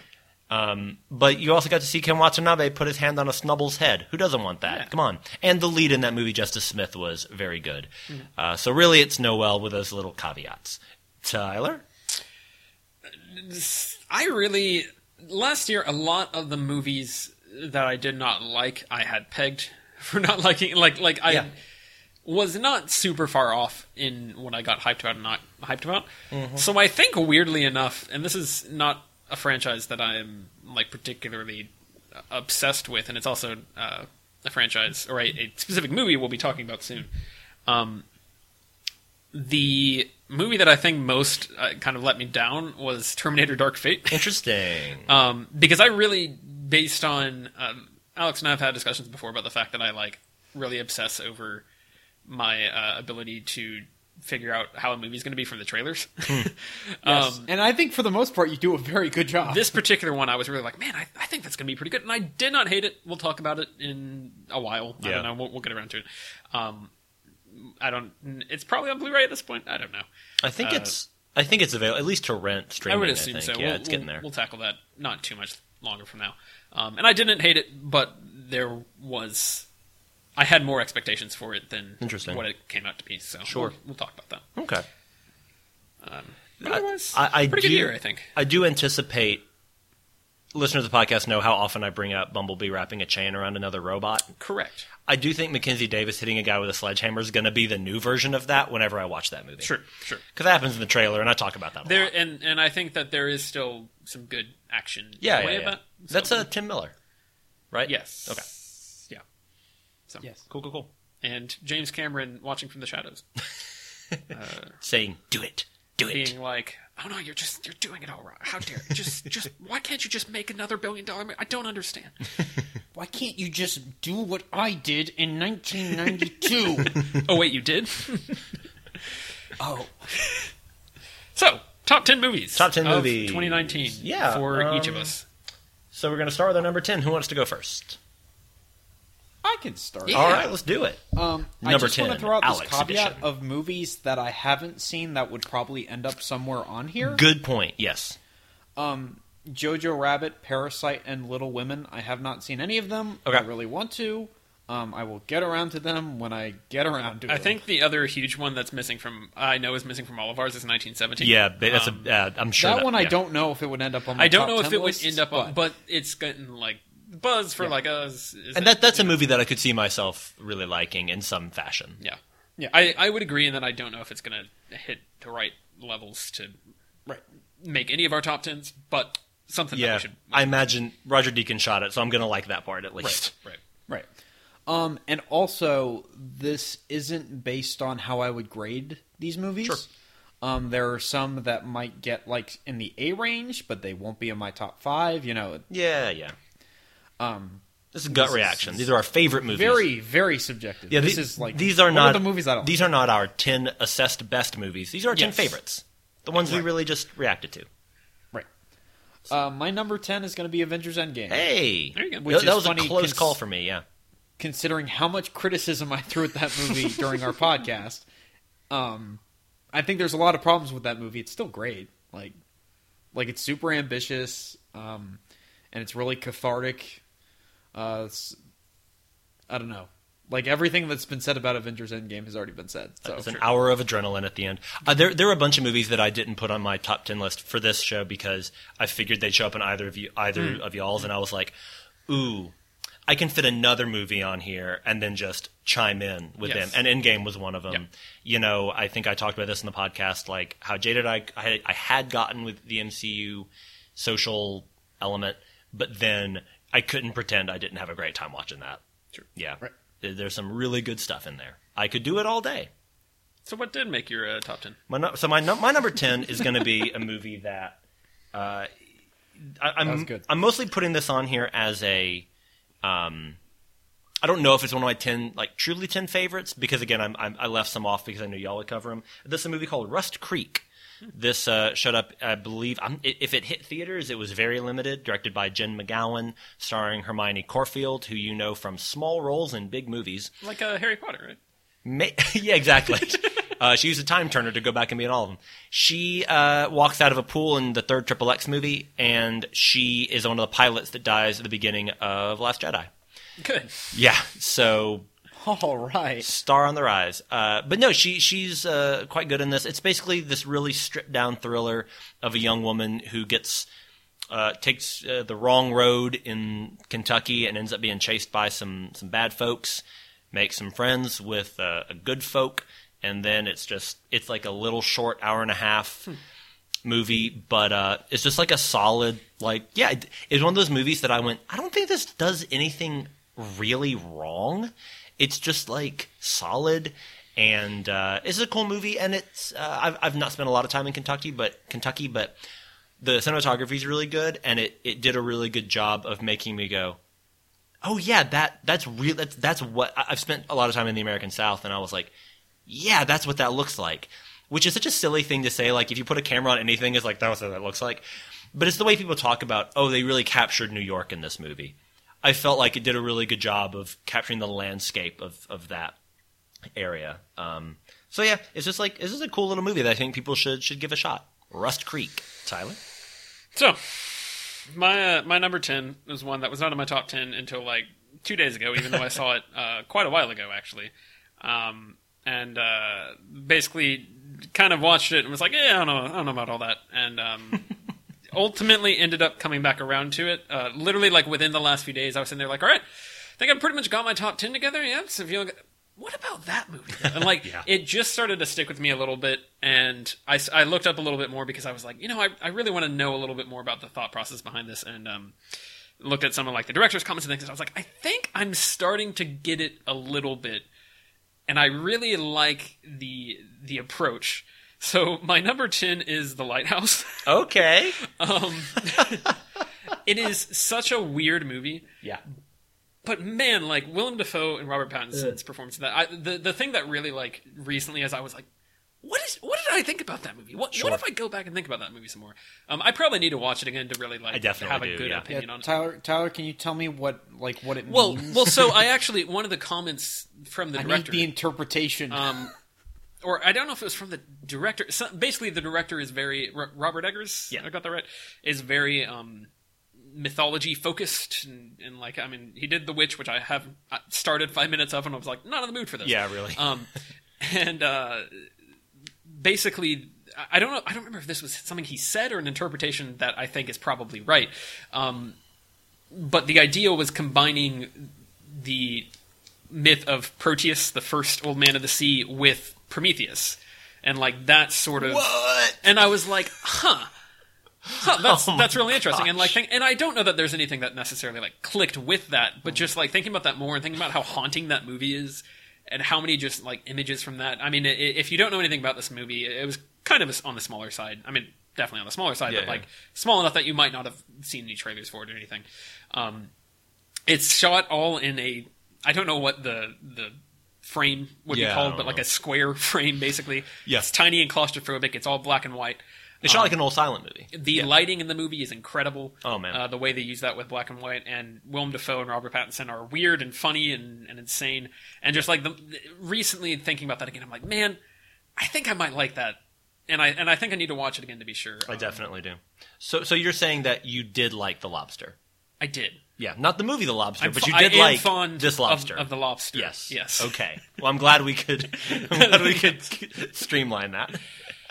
That's a good pick. Now, Tyler, you mentioned to us that you had a secret movie. That will be the next movie. Okay, interesting, because I'm very excited to hear this. This was a recent development. So number 9, Alex. Arctic Dogs, Arctic Dogs, Arctic Dogs, or Rambo. Yes, my number 9 is Rambo Last Blood. It's not Rambo Last Blood. It's Marriage Story. Hey, all right, sure. Completely different from Rambo Last Blood. Or is it? This movie's basically just like, hey, here's some really good performances. It's a play, yeah. I don't know. Adam Driver continues to be one of the best actors that I've seen in recent memory, and he pretty much carries the Star Wars franchise right now. But anyways, Scarlett Johansson's wonderful in it, and then you got smaller roles like Laura Dern She's quite continues good, to be great. Can we talk about Laura Dern for a second? I haven't seen her in enough things. Well, she popped up. I think this is the first thing that I noticed that she popped up in, even though I watched this like after it came out. But she was important character to the Twin Peaks mythos. Yeah, I'll put it that way. In Twin Peaks: The Return, back in like 2017, and then she showed up. She's in Marriage Story. She has I think a supporting actress nomination for Marriage Story. She's the favorite to win. She's in Star Wars: Last Jedi. There's at least one other Little Women. Little Women. Yeah. And so like she's just started popping up in all these things that are like, hey. Not to mention, and she's good. Not to mention Jurassic Park and Big Little Lies. Right, obviously going back farther. Yeah, she's dynamite performer. Yeah. Dynamite. And also the great Alan Alda is very sweet in this movie. Mm-hmm. I remember being concerned about it once I learned what the story was. I'm like, it's like an actress and like a theater director, right. And I was kind of worried how unlikable they'd end up being. And I'm like, all right, guys, get out of your little bubbles and like take care of your son. But I think the movie did a very good job kind of exploring both of their stories and just kind of like, like the divorce process is kind of terrible. Yeah. It's a beautifully structured script. The way it flows between focusing on her, then focusing on him, I thought it was very impressive. And I think it's fair to both sides. I think so, too. It's fairly objective in how it kind of explores the relationship. And I know it's semi-autobiographical, and I think that therefore Driver tends to come off worse, because I think that's Noah Baumbach, like, right, really like being like, no, I want to point out my own stuff and not just demonize my ex-wife. And not that Driver didn't come off like a monster, but I feel like the movie criticizes him in some pretty important ways. But yeah, it is a very fair movie that like by the end of it, I'm like, I want you both to be happy. Yeah, like, I think that was the biggest takeaway from you, was that like by the end of it, it's not like a disappointing, like, oh god, or not disappointing, that's not the word for it. It's not like a distressing, like, oh god, that was all just so horrible, and it's kind of like, oh yeah, life kind of goes on, and maybe things are okay. Like it's a movie that I have I'm not sure how much affection I have for it, but I have a lot of respect for it. I think it's a dynamite choice and great score by Randy Newman. Yes.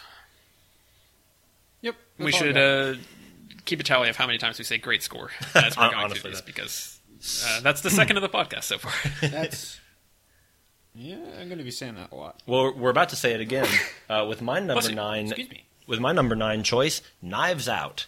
There you go. This is a fun return to the Agatha Christie, Poirot, Clue, talking of previous Britton and Alex discussions, movies. It's just a great ensemble caper from Rian Johnson with some great music. Everybody in the movie's really good, particular standouts. The great Daniel Craig, Ana de Armas, Toni Collette, Don Johnson, I think are probably my 4 favorites in that movie. Chris Evans' sweater is also in the movie. It's a movie that even when and Christopher Plummer, come on, he's great. And even when the mystery is answered and the perpetrator found out, I was like, sure, I buy that. But I went, what a fun ride, and you know what? I'd go on that ride again. Which that's the proof of a great mystery, is when you would watch it again, even knowing the answer. Because I just like watching this. It has a lot to say about current events without being super heavy. Well, it's being very clear, but not like. It doesn't seem to have like a weird mix of. But what are you trying? What is this movie about? Yeah, this movie's about people. It's about stuff with some great final shots.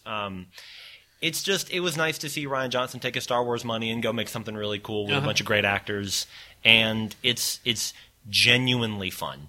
I overheard somebody at work saying they thought it was stupid and not scary, and I was like, it's not supposed to be scary. Are you sure they weren't reviewing It Chapter 2? Heyo! And I was like, Topical? But you know what? I held my tongue, and I did. But man, that steamed. But me. you got your knives out. My knives out. And also a great production design. The house looks. Jamie Lee Curtis. I mean, it's a really fun movie. My number 9, Nine's Out. There you go. Tyler, what's his number 9 secret movie you got? Yeah, so this is a movie that I watched like a month ago at like 11 p.m.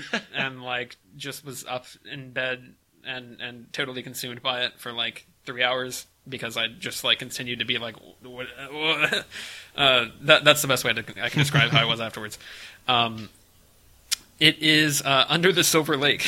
Oh wow! Which wait, hold on. That came out this year? It came out in 2018, I think. But like in terms of, if we're counting it for this year, I got to completely readjust. Well, there this you go. Madness. It was in the festival circuit. I want to say in 2018. Can I do top 11 now? I mean, gotcha. if you want to throw that in there. I mean, you could also just talk about it now and continue. I think that counts though when you've got, or you can say where you'd slot it. Because if it debuted at a festival in 2018, but then specifically wide release was this year. Yeah, then I think that counts. Yes, that counts. Okay, well, I'm doing top 11. There you go. Fine. Yeah.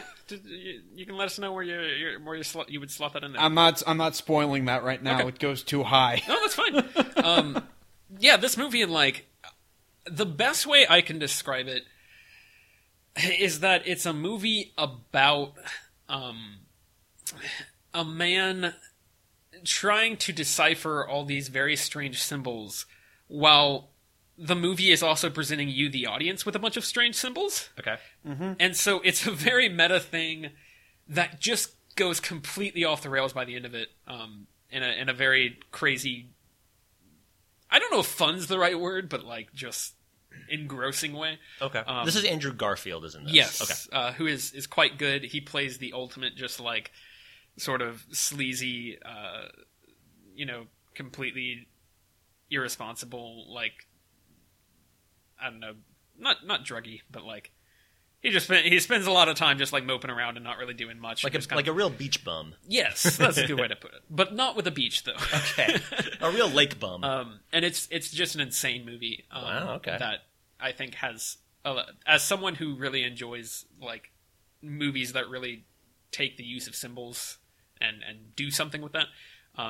this movie just like goes into overdrive with that. Yeah. It's Lynchian, but it's a lot crazier than. I mean, not crazier in the sense that like obviously David Lynch can just completely ruin your existence for a night, depending on the right. Give him 17 minutes and a monkey, and yes, you're done for like, the day. What just but I think it's a disservice to call it Lynchian because it is something different and does something sort of very weird in a different weird way. Yeah. And it's creepy at times, and I it was just like a movie that I was like, I think I'm gonna watch this. I don't know why. I think it was on Amazon Prime or something, and just put it on and was not expecting that experience. This is a cool moment to have. There's like this sort of movie that y'all two have seen and I have not. That's kind of a especially cool, like a small movie. Yeah, like if small it had been yeah. like, oh, you haven't seen Terminator. I haven't seen Dark Fate yet. So no. like if we were talking about that would be one thing. But yeah. But that's cool. I like that. I like that. What is your number 9 potentially moved around? Or 8. Well, I was going to say, should I just go ahead and list off 2 movies? That way we're back in sync? Because both of them we've already talked about. Okay. My number, what am I on? Am I on 9 and 8? I guess, yes. We're going to... Okay. No. Now you're on 8 and then 7, right? We're doing 8. Yes. You just did your... I've done 2 movies, you've done 2 movies, you've done 2 movies. Yes. So. Whatever. The Lighthouse and then Joker. Really? Okay. I did not realize The Lighthouse was. I wouldn't think that either. Yeah, it's more just like I remember watching it and being like, I don't know if I even like this movie. I'm just kind of mesmerized by what's happening. The experience, and like I said, when we walked out of it, I was like, I can't wait for smarter people to tell me what that was about. Yeah. So basically, what you just told me earlier, I was like, okay, yeah, Sure. That's so really cool. Did you say Lighthouse 8, Joker 7? Yes. Okay. Joker actually pushed down over the course of our conversation. Then, like I said, if I watch it more, it might even go down lower. I just found Joker really entertaining. Yeah. Lighthouse, if I watch that again, it could go up. Who knows? So, Alex, you did all this because now Under the Silver Lake is on your list, right? Yes, it is somewhere on the list. Okay. So my number 8 is, it's technically 2 movies, but one is a short film, so it's fine. So the short film, real quick, is a movie called Hair Love. This is actually nominated for the Oscar for animated short. I've seen 2 of those nominees, the other being Kit Bull, which is also quite good. Hair Love is basically this really sweet story about a dad who does his daughter's hair for the first time. It is a black family, and so the phrase hair love means even more. And I got to tell you, this is a less than 10-minute movie. There are twists in this thing that just oh man, I was buffeted and in the loveliest of tears at the end. I believe it is also based on a picture book that has come through my department at work, and I recommend both. It's on Hair Love is on YouTube. Takes you less than 10 minutes to pull that up and have a nice little journey. It's just a good time, and I'm pulling for it at the Oscars. So my real number 8 is going to be The Peanut Butter Falcon. Sure. This is a previous recommendation, so I won't talk too long on it. But I'm really happy to see it getting recognized. I think it actually won at the Directors Guild Award for first feature debut directing. Stars Zach Gottsagen, Dakota Johnson, Shia LaBeouf, John Bernthal's face, if not his words. His body, too. His body's in the movie. His muscles. It's just a really good fable with a beautiful Shia LaBeouf performance, a very funny Dakota Johnson performance. And it's a movie that does right by its disabled protagonist in the great Zach Gottsagen, who has Down syndrome, and also gives a performance that is good, not just quote-unquote for a person with Down syndrome, but as an actor. It's a good piece of work. It's well written. Runs into a few structural problems, but hey, what doesn't? It's just, everything I said on whenever I recommended it previously on the podcast. I'm hoping that this is a movie that makes a mark. I hope this isn't the last time we have a movie like this. Yeah. I don't think it will be. I believe in us. Speechless got 3 seasons. I think we can do it. So, yeah, I'm a fan. The Peanut Butter Falcon. Yeah, I did watch that. Yeah. Not too long after. I think after you recommended it. And I agree with everything you said. It didn't make my list just because I think I like a little bit more complexity and maybe weirdness to plot, but like the actual. I mean, the movie is basically it's 3 performances. It's basically what it comes down to, and they're all just awesome. Yeah. Yeah, it's a simple movie, and I think that actually helps it do what it does so well. That it's like about representation. Not in the movie, not about it, but the movie it enables you to focus on the representation so much, and to show that like you can rely so heavily on a person who a lot of studios wouldn't take a chance on, and guess what? The movie can be great. Right. No, I agree. So, my number 8. You're the third movie on your list. I believe, if I'm not mistaken. Third movie down. Pull it back up. Yeah. My number 8 is The Two Popes, actually. Hey! Little Netflix movie, Jonathan Pryce, Anthony Hopkins, 2 incredible performances. Yeah. It was a movie I didn't catch until just recently, as I was trying to kind of clean up and be like, all right, I want to watch a bunch of 2019 movies before this podcast and the Oscars and what have you. It is very different from what I expected. Yes. It's very getting into the sort of. It's not a movie that like expects you to just revere the idea of the Pope. Mm-hmm. It very much gets into sort of the I mean, like one of the plot elements is the fact that there were all the scandals with Catholic priests, right, during kind of the time period that the movie's covering, and so like it does very much delve into that without being like, it doesn't say it's a complete sham, but it also does not expect you to just take this at face value and be like, oh, it's the Pope. You love this premise, don't you? Yeah. It's like, no, these are humans who are trying to figure out how to like represent this. Their religion. Oh, this the best. gargantuan thing, yeah. It's such a huge symbol, and they're trying to grapple with how they're going to deal with that. And both performances are incredible. Jonathan Pryce is one of these guys who he just keeps turning it out. The best way I can sell you on it, aside from what I just said, is that Jonathan Pryce basically plays the High Sparrow from Game of Thrones. If there was like no sinisterness to it, like if it was just he's actually just that good, and it's a joy to watch. It's delightful, and the movie also has a lot. There's a lot of stuff shown from like the perspective of the news, and it actually grapples with like the modern world and what is the place of this position in the modern world. It's very, very interesting. Ends on a very delightful, fun note. Yes. That I don't want to give away. I would definitely recommend it. It's on Netflix.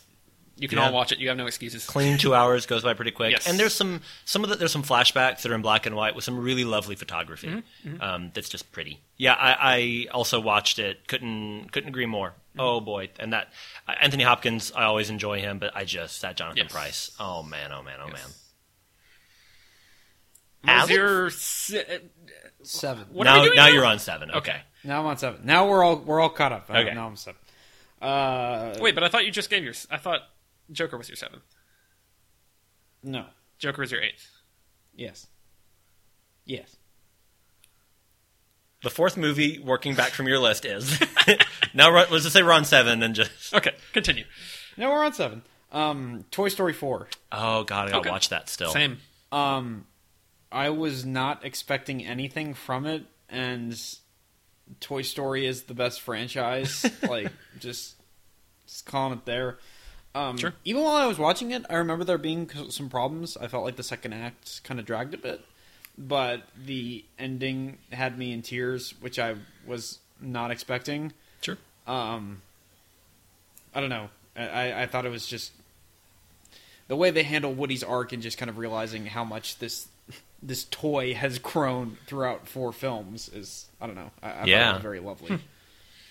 Yeah, I might try to watch it before the Oscars, because I'm a big Toy Story fan, of course, and through my own doubts and my own like, how do you follow up Toy Story 3? Hadn't watched it, right?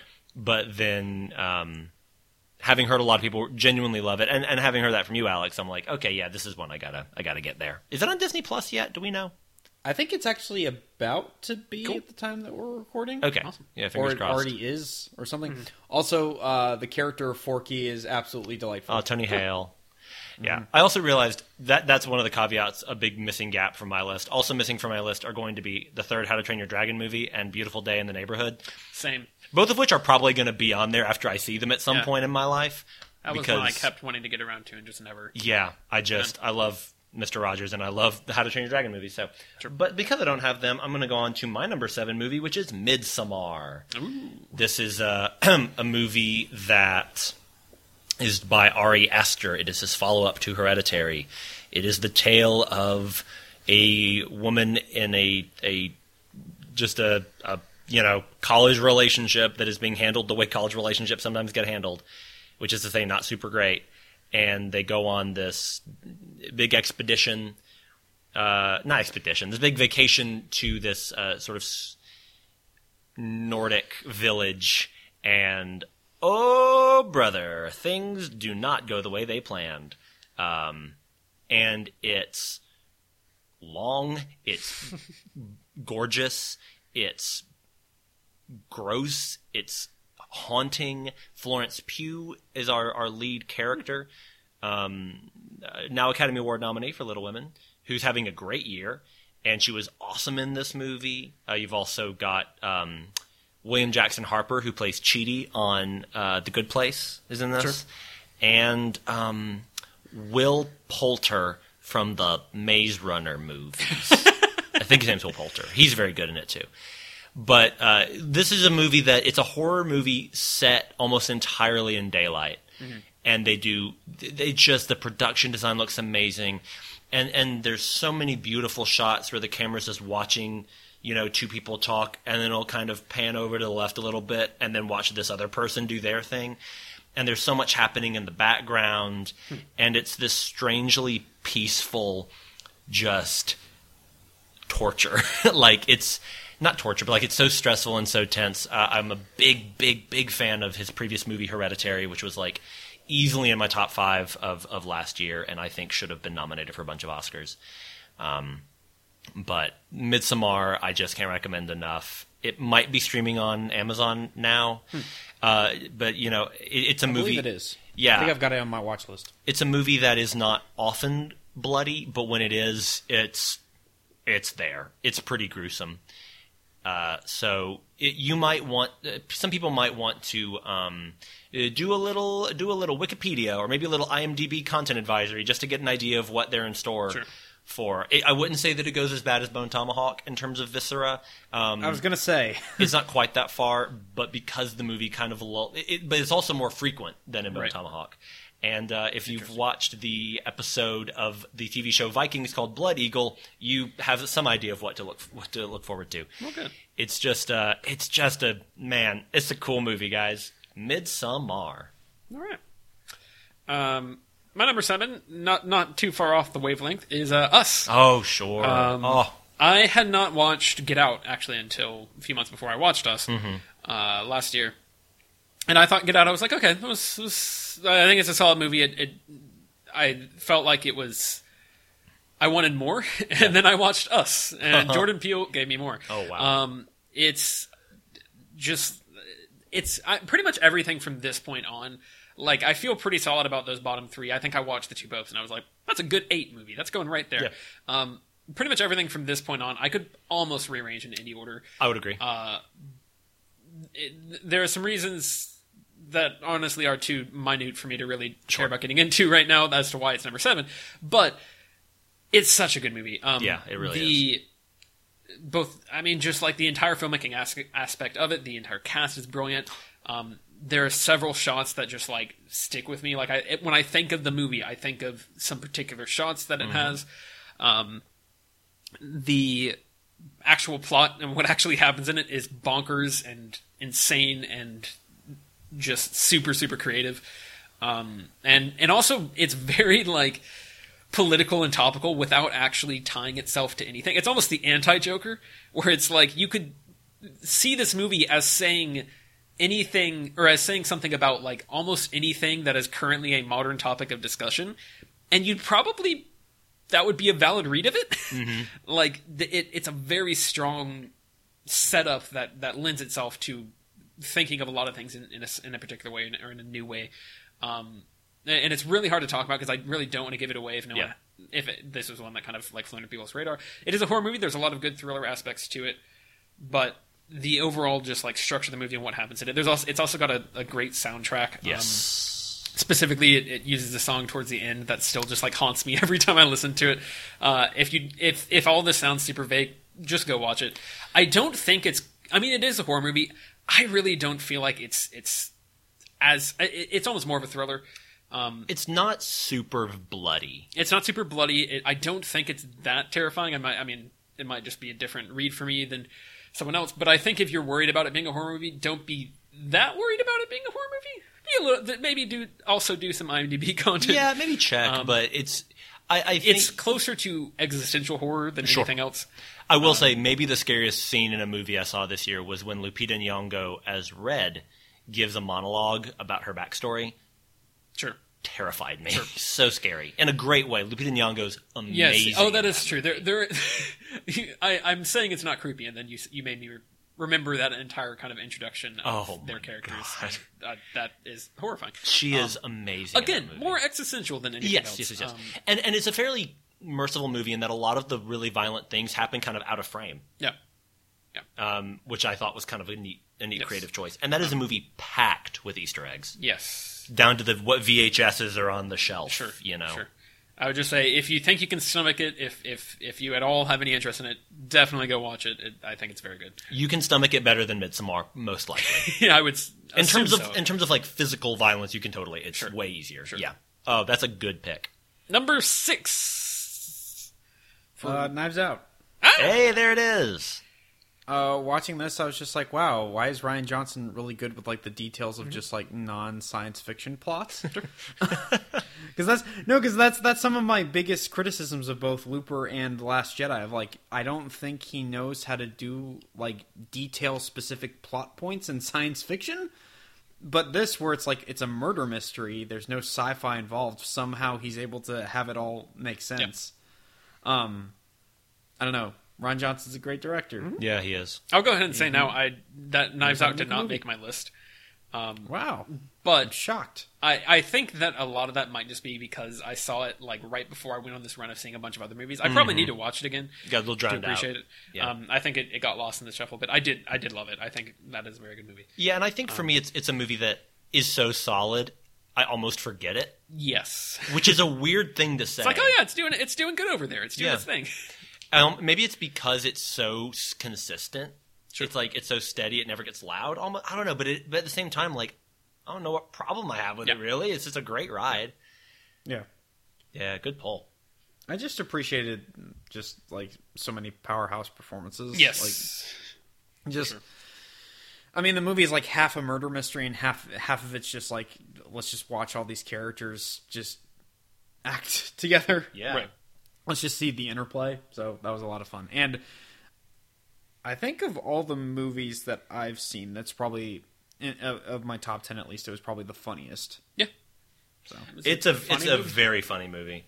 Toni Collette going, I forgive you. She can do anything. Yep. Including convince me she's not Australian. Because guess what? She's Australian. So my number 6 we just talked about is Us. There you go. You're gonna hear a lot of titles more than once, I think, right now. Everything Tyler said, check it out. It's also a movie that the final twist is so smart. Yes. And I went, I am surprised, but I don't know. I don't feel stupid for not having figured it out. Mm-hmm. But it totally makes sense that this is the twist. And it cast everything. Yeah, in a very. I don't want to say too much about it because go watch it. If you haven't seen it, go watch it. It's such a hard movie to recommend because how much can you really say about it? I recommended it previously on the podcast, but every performance, Winston Duke is a lot of fun. He's really good. Both of the kids, Elizabeth Moss is in there. Yeah, great movie. Us. Yeah. This is a year of a lot of people making their second big feature. Yeah. And I'd say it was a pretty much all around hit. I mean, Hereditary to Midsommar. The Vivitch to Lighthouse. Yeah, I mean, Get Out to Us. You know, good stuff. Yeah. My number 6 is Booksmart. Oh, this sister. Is a. I've heard some people bring it up as like Superbad, but with girls. I have also not seen Superbad. I'm going to throw that out there. It's been years since I could not give you a comparison to that. However, based on what I know sort of through cultural osmosis, I think that is selling this movie far too short. Yes. This movie is gorgeous. Mm-hmm. I think it is one of, if not the best movies about just like being a high schooler. Sure.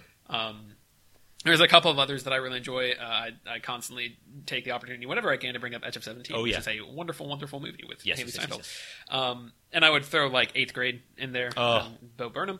But, and I feel like I shouldn't say Bo Burnham without mentioning the actress's name of that, whose name I can't remember. Elsie Fisher. There we go, Elsie Fisher, yes, who's also great in that. Anyway, Booksmart. The reason I bring those up is because Booksmart, to me, lands in the territory of those movies, both of which I think are incredible, and I think it's perfectly right alongside those.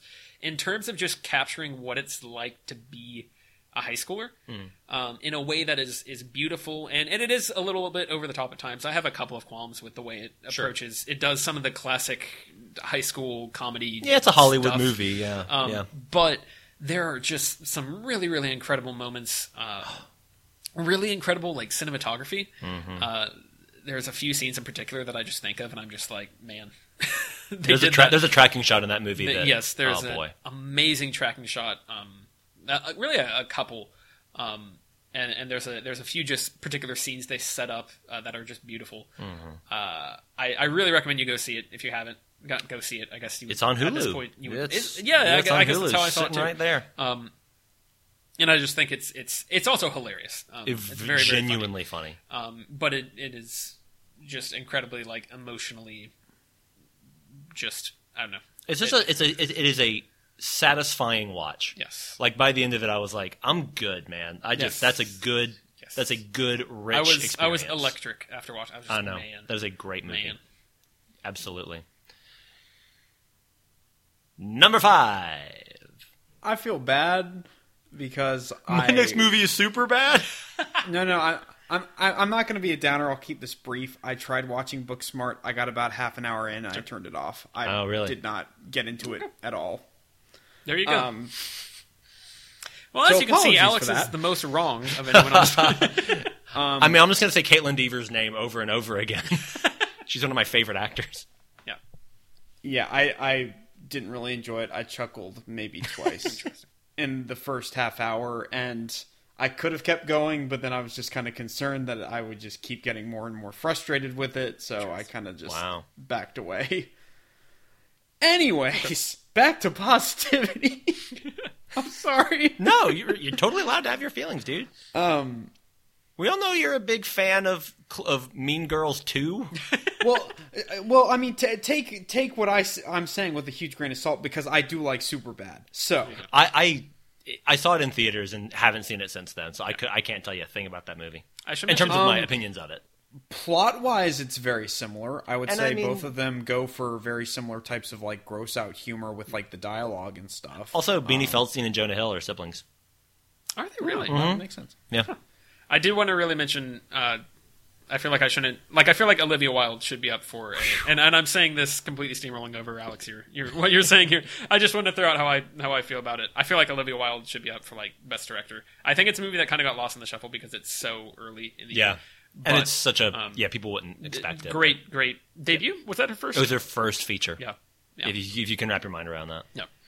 Maybe at some point in the future I'll give it another shot and realize what a brilliant movie it is and how wrong I've been. But or you will have your own emotional reaction, which is the point. It's okay. I absolutely did not enjoy myself while I was watching part of it. Anyways, number 5, Uncut Gems. Hey. Have not seen that movie. one. I can't even say like I enjoyed it. It's just like an exercise in making yourself as uncomfortable as possible for 2 hours. Another movie with a great score. Yeah. I like Adam Sandler's brilliant in it. Like, I wish he would just do more movies like this instead of just like his normal terrible comedies. I mean, everybody says that. I don't know, just like it's just so tense the whole movie. Like the third act, I don't think I've been that tense while watching a movie like the whole year. And there's particular moments where the audience reacted, and the reaction was like so violent. I was like, wow, this movie's like really like doing its job. Mm-hmm. Yeah, that another movie that didn't make my list but very well could have. Adam Sandler is, I think, quite good in it, but I honestly think that's undersell. Like, if you're focusing too much on Adam Sandler, you're underselling just how good that movie is. Gotcha. Right. I mean, it's not a situation where it's like, I don't think Joker without Joaquin Phoenix, like, the movie doesn't work. Right. Yeah. Whereas with this, like, Adam Sandler is wonderful in it, but I don't think taking him out of the equation like completely breaks the movie. Yeah, because the movie has so many just like the sound editing of that movie is absurd. And the way that it kind of like blends the conversation into like it treats the conversation like a real conversation. Purposefully overbearing in certain parts, and it's like completely messing with your senses while you're trying to focus. Claustrophobic. And you're like, oh, that's how he feels. Yeah, okay, it's I get claustrophobic and stressful and just like. I gotta say it did not make my list largely because it made me feel so gross. But it's such a good movie. Lakeith Stanfield is in that, right? Yes, he is. Dynamite. Alex, have you seen Punch Drunk Love? No, I want to. He's really good in that one too. Yeah. That's my number 5. Number 5. So we're now at the stage where these movies are in an arbitrary order. My next 5 movies, you can kind of just cycle them around. My number 5 is my number 2. My number 3 is my 1. My 1 is my 4. Everything's the same. But I'm starting with number 5 with a movie that I just cannot get out of myself. It is called The Last Black Man in San Francisco. Okay. This is directed by Joe Talbot, speaking of directorial features. And it's an original story based on the main actor's real life, Jimmy Fails. He's a guy in San Francisco, a black man, who is just determined to keep... He wants to own this house that his grandfather built. And that's the premise of the movie. And it's about him trying to get a hold of this house and everything that he goes through for that to happen. But the movie, more than that, the movie is about home. It's about the way you relate to your hometown. It's about friendship. It's about the way you relate to the world around you when you have so much history in it. There's this great line where he says, you can't hate something if you didn't love it first. It is... I think narratively it's a strong movie, but I think as an experience it is basically transcendent, for me. I thought it's maybe my favorite score of the year. The music is... Another great score. The music is incredible, and it is so beautifully shot. I mean, there are just... I'm holding my hands like Roger Ebert, where he used to have his hands up like he was trying to figure out whether to turn right or left. It's so gorgeous to look at, where you have these shots of him skateboarding up a hill, and there's like traffic on the other side of the street. There's this one beautiful tracking shot where they're playing the Jefferson Airplane song, Somebody to Love. Yes. Just following him as he skateboards. It's really fast and chaotic. And there's editing in this movie that is so precise and crisp. And there is the two things I really want to hit. One is the performance by the actor Jonathan Majors, who plays our main character's best friend Mont, just blew me out of the water. He's so good in this movie. I might have seen him in something before this. I'm not super familiar with him, but I'm just like obsessed now. He's amazing. And also Danny Glover is in it, and he's really sweet. But there is a song. So there's this old like 70s like singer-songwriter thing called "If You're Going to San Francisco, Be Sure to Wear Flowers in Your Hair." They do that song in this movie with this new guy, new vocalist, who actually appears on that song Tyler was mentioning in Us in the credits. He sings the chorus on that song. I don't know the guy's name, but I have listened to his version of that San Francisco song. Yes. So many times. I heard it in the trailer for the movie, and I listened to it multiple times before I even saw the movie, and I was like, I love the way he covers it. I love the way it's arranged. And it's such a different spin on that song. It's a movie that I think, again, I like the story. The story's well done. The acting is good. But just I wish I'd seen it in a theater, because the experience of watching these images, like the opening is a street preacher just ranting about life, and it's so beautiful and chaotic. And hearing this music and all of it together, it's just this experience that it's like not the same as like a Terrence Malick, but it's almost in that vein. It really just moved me. And I'm going to turn, again, like Roger Ebert, to Tyler, like he's Gene Siskel and also saw the movie. Yes. I just recently saw this, and I'm really glad you put it on there because I think I wanted to like it maybe more than I did. Sure. I think there's a little bit about the story that's a little kind of bare bones. Yeah, I agree. There are some great performances and there's some great kind of emotional stuff in there. But for me, I didn't quite connect with me fully because I felt like there wasn't a ton to the main plot. However, this movie, I think that it could have just been like a silent movie with just some of the shots, like an extended hour and a half of the shots and the music that were chosen, because there are some shots of like San Francisco with sometimes it's moving, sometimes it's just a still shot of something happening within it, and just the way it's chosen and the music lands so brilliantly, and like is so evocative of just like you feel everything the movie wants you to feel just through the sight and the sound. Like there's no, you don't really need to know what's going on in it. Like you can just see that scene and be like, man. Yeah, some really, really good stuff in that. I'm very excited to see what that director does next. Same. And it's not a San Francisco that you see in the movies a lot. It's not, the Full House opening. It's not the bridge. It's houses. It's corner stores. It's like how people would say like, oh, that's not New York. Isn't just the Empire State Building, and it's these little streets off these off streets and everything. And it's that kind of movie. I just really love that movie. My number 5, going for kind of a completely different vibe. The first white man in... The first white man in New York from 1920. The story of Henry Ford. Hey, it's me! Hey, Ford v. Ferrari. No, that is another one that I have not seen. Have any of us seen Ford v. Ferrari? Nope. That's probably another one we should mention. Yes. Anyway, we'll get there, Although, I think it might say something that we all completely forgot about. That's until right now, yes. Joseph's a big fan, though. Joseph liked it a lot. Yeah, Joseph, friend of the podcast. We are assuming that your top 10 is just Ford v. Ferrari. Friend and occasional co-host of the podcast. You can message us. It's also Endgame. That's true. His top, yes. But his top 3 are Endgame, the rest are Ford v. Ferrari. Until you get to 10, and then 10 is Endgame. Wonder Park. But... My number 5 is Parasite. Yes. I think this. I have to let me consult my list real quick before I make this bold statement. It is a movie that I think, especially as you'll see from kind of like my top 4, I am definitely my sensibilities are more towards positive stuff than negative stuff. Not necessarily like fully just like everything's happy, but just like. Hopeful. That's a good way to put it. That's why Uncut Gems didn't make mine, even though I think Uncut Gems is one of the best movies of the year. If I'm just talking about like what are the best movies, Parasite is one that is just completely like draining and just horrifying at times in the best possible way. Mm-hmm. And I think if I had some machine.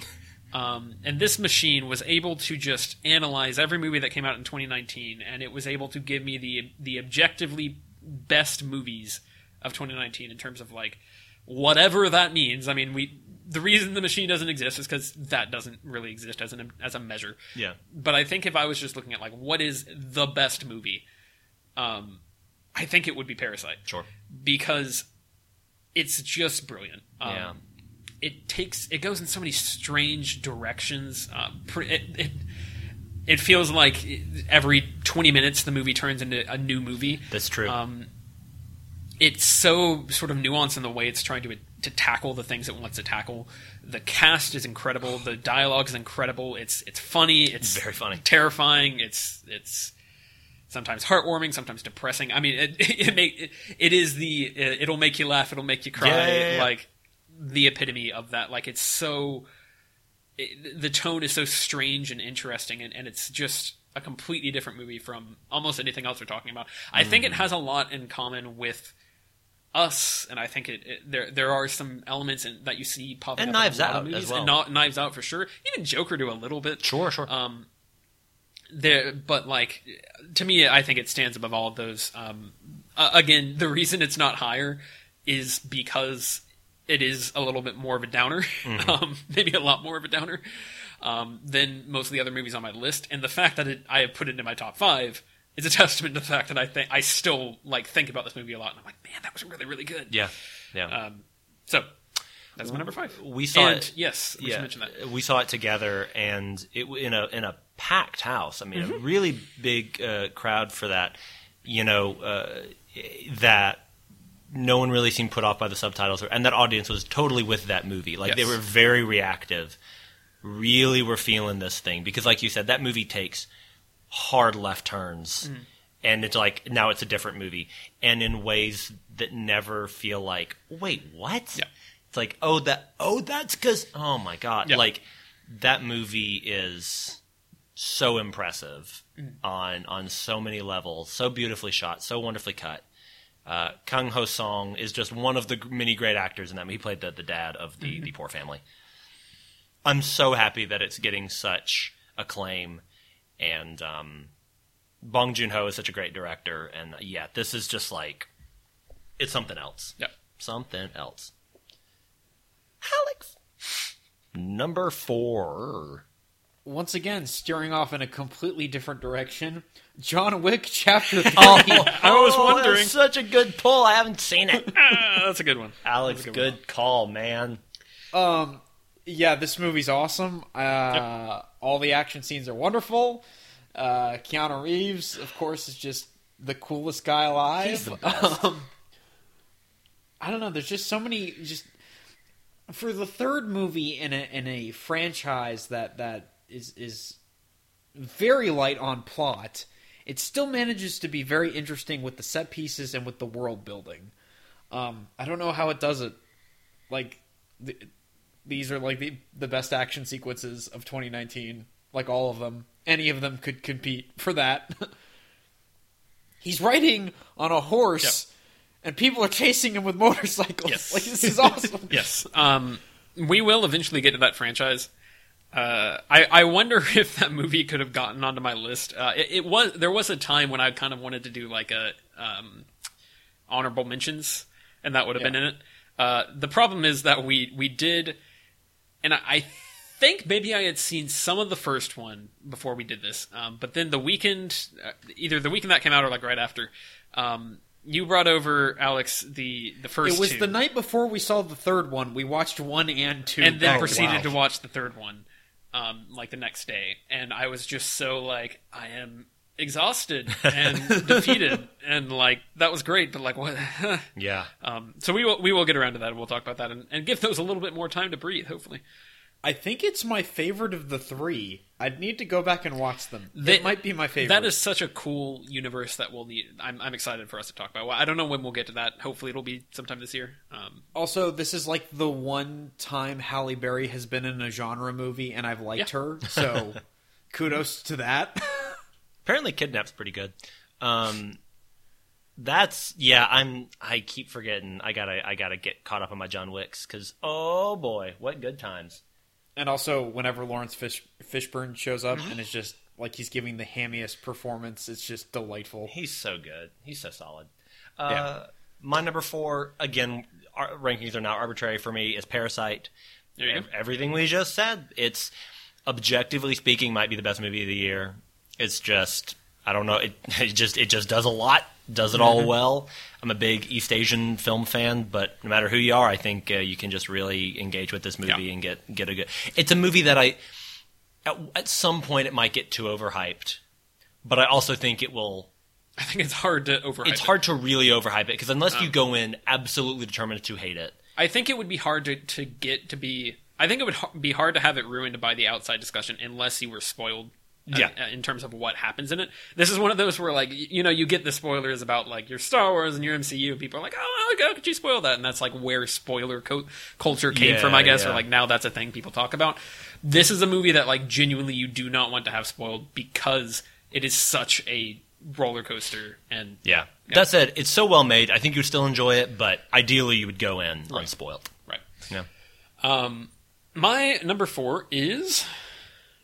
Make sure I got this. I keep closing my phone. My number 4 is Jojo Rabbit. Oh, yes. Not on my list because I need to rewatch it to Sure. really get a good grip on it. This is one that I caught fairly recently. I actually caught in a double feature of Uncut Gems and Jojo Rabbit. Which was first? I'm glad I finished with Jojo Rabbit. Okay, good. I would have been I don't think I would have made it to the end of Uncut Gems. I think I would have just been like, I don't know. How funny that you're like, thank God I finished on the Nazis. Oh, man. Those New York jewelers. Woo! Yeah. I mean, yeah. This is a really interesting movie because, like, this has been weirdly divisive. Not weirdly, I guess, but divisive in the sense that, like, a lot of people, I think, refuse to engage with the premise of Taika Waititi playing a silly Hitler. And some people just immediately sort of dismiss it. And then some people obviously watch the movie and don't like it and think that it is over the top and ridiculous, and therefore, like, it. To me, the reason that I really, really, really enjoyed this movie, I think the best way I can put it is that it very much it highlights the fact that just because the Nazi culture, the Nazi regime can be ridiculed and should be ridiculed, it doesn't take away from the fact that it was very effective and terrifying. Yeah. And that also has to be grappled with. And I think the movie does a really incredible job of coming at it from these angles of like, oh yeah, isn't this like really silly and fun? But also, don't forget, they did this. Mm-hmm. And it really digs into that. There's been a decent amount of people saying like, oh, well he's apologizing for Nazis by saying that if they'd been better understood, they would have changed their mind or whatever, which is the movie is about a 10-year-old boy. Yeah, I think it's about a child more. Developing a crush on a teenage girl, and like that's where everything else spirals out of. It's not about like the movie is not about a grown man Nazi being like, I'm changing my mind because a Jew was nice to me. No, it's very much and the movie very much highlights the fact that this boy has had so many of these horrible things entrenched in his brain from an early age, and it's already so stuck in there. Yeah, and like the arc of the entire movie is him trying to, or I guess the movie, the script, the characters trying to draw him out of this and pull him into a more sort of realistic and empathetic state of mind. He's an indoctrinated child that learns to think for himself. That's what the movie's about. Yes. Yeah. And so there's been a lot of discourse about this that I really, really hate because I think that I can get why people wouldn't like it, and I'm not saying you have to like it, but I'm saying if you dislike it because of one of those reasons, I think you are A, not understanding it, and B, not to get too political because we never want to, but I think a lot of the response to that also explains a lot of the way that people don't understand how politics work now. And I'll just leave it at that. I don't really want to dig too far into it, but like I think there's a lot of carryover in terms of where those thoughts came from. And stepping back from all of that, the movie's beautiful. Great, yeah. It's funny, it's heartwarming, it's depressing. The boy and the actress. Roman Griffin Davis. And then who is the actress? Thomasin McKenzie. Who plays the girl? Yes. Yeah, Thomasin McKenzie. Yes. Oh my God, I love her. They're incredible.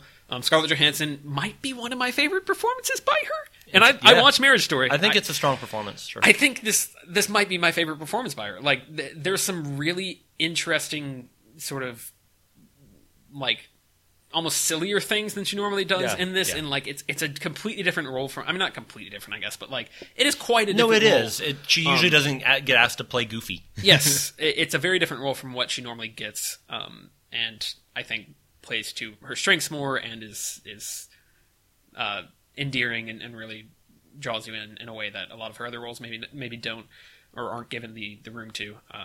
And Taika. Is marvelous. The entire portrayal of Hitler in this by Taika is incredible in what it does and where it goes. Yes, the art and again, there's a specific scene I'm thinking of.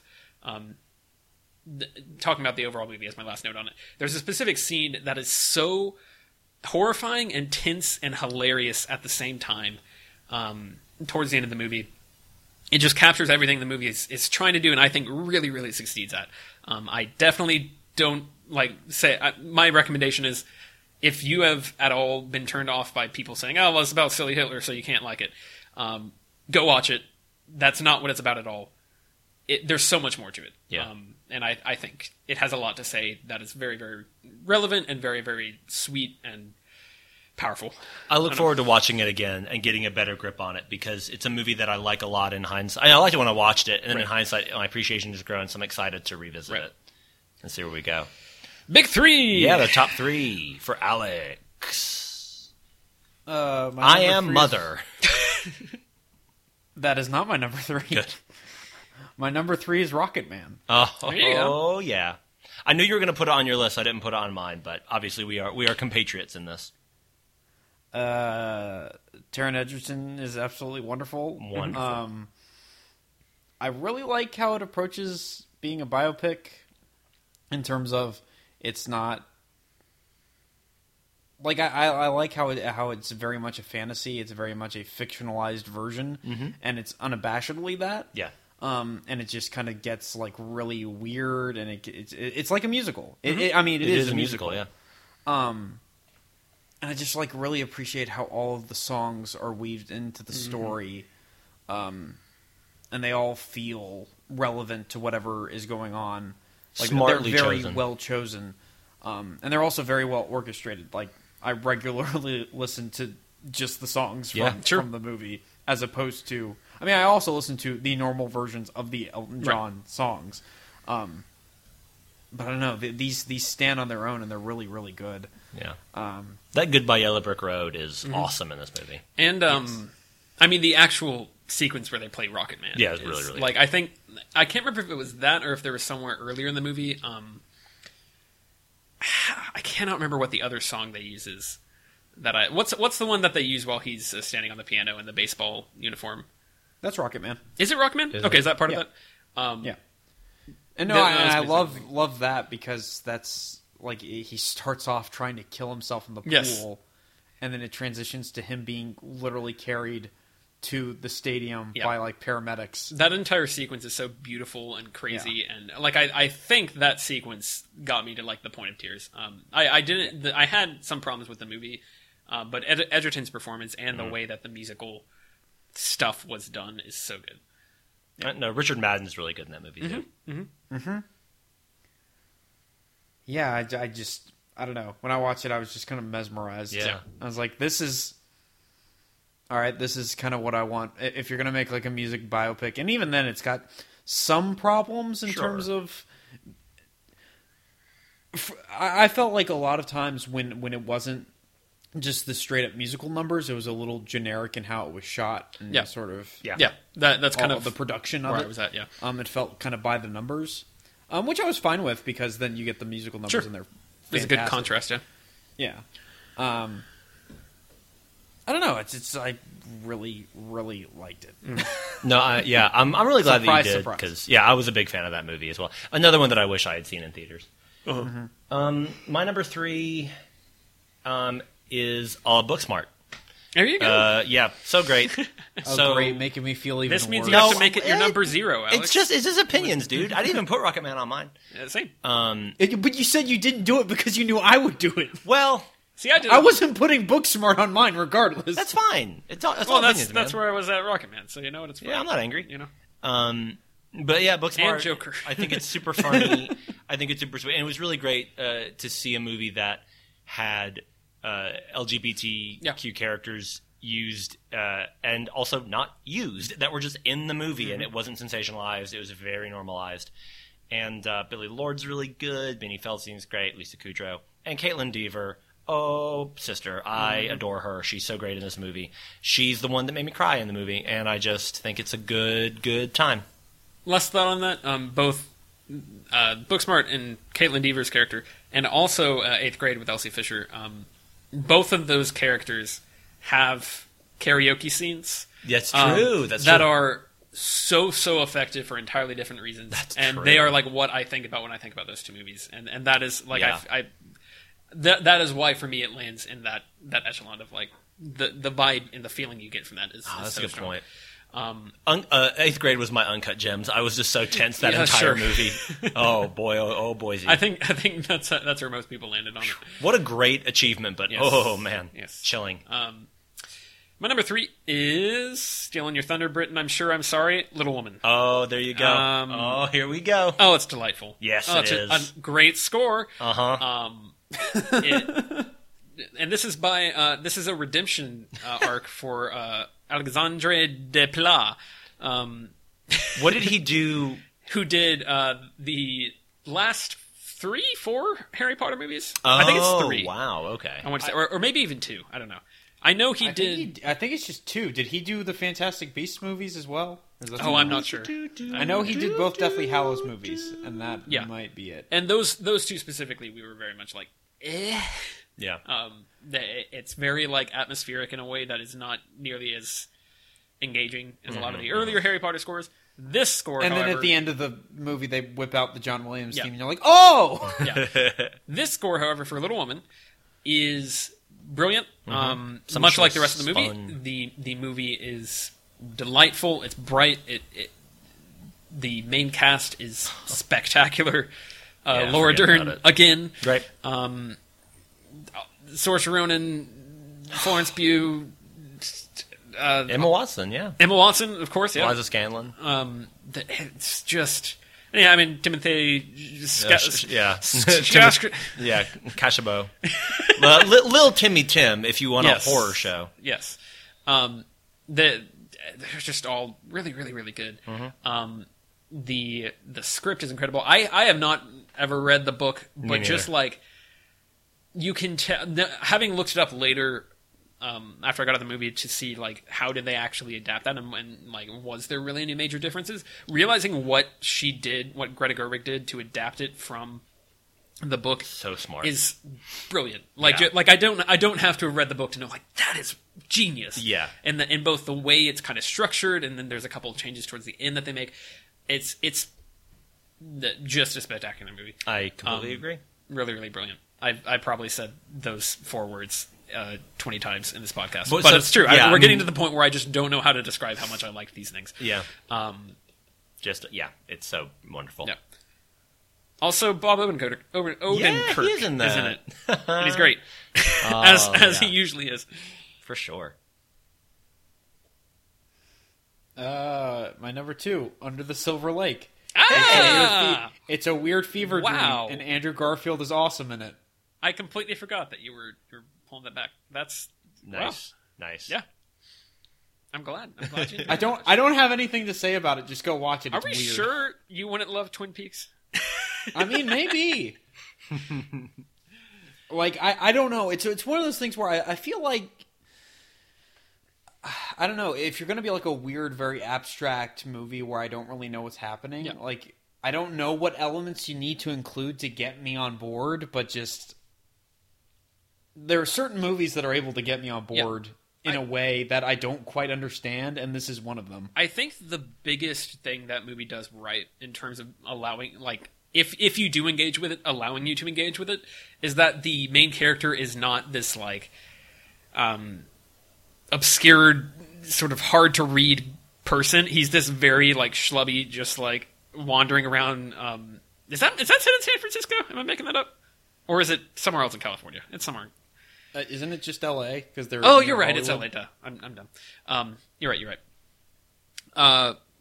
It's all the same, right? I've never been to California. Yeah, everyone in California. It's all desert, I think. Yeah. It's desert and the big Hollywood sign. The fact that he is just this like complete, just lazy slob who's just wandering around and like ignoring the fact that he has to pay rent while following all these insane clues. Like, it makes it so much more interesting and fun to watch, because instead of having this main character who you're like, maybe you're constantly wondering what he's doing or what he's up to, or maybe, I mean, he's not likable, but it's also not like repulsive. Like he's likable, or he's unlikable in a way that's funny. Yeah, and kind of endearing. Yeah. It's a fascinating performance and a fascinating movie. I think what helps is that it's just really funny. Yeah. Like, it's just weird. Mm-hmm.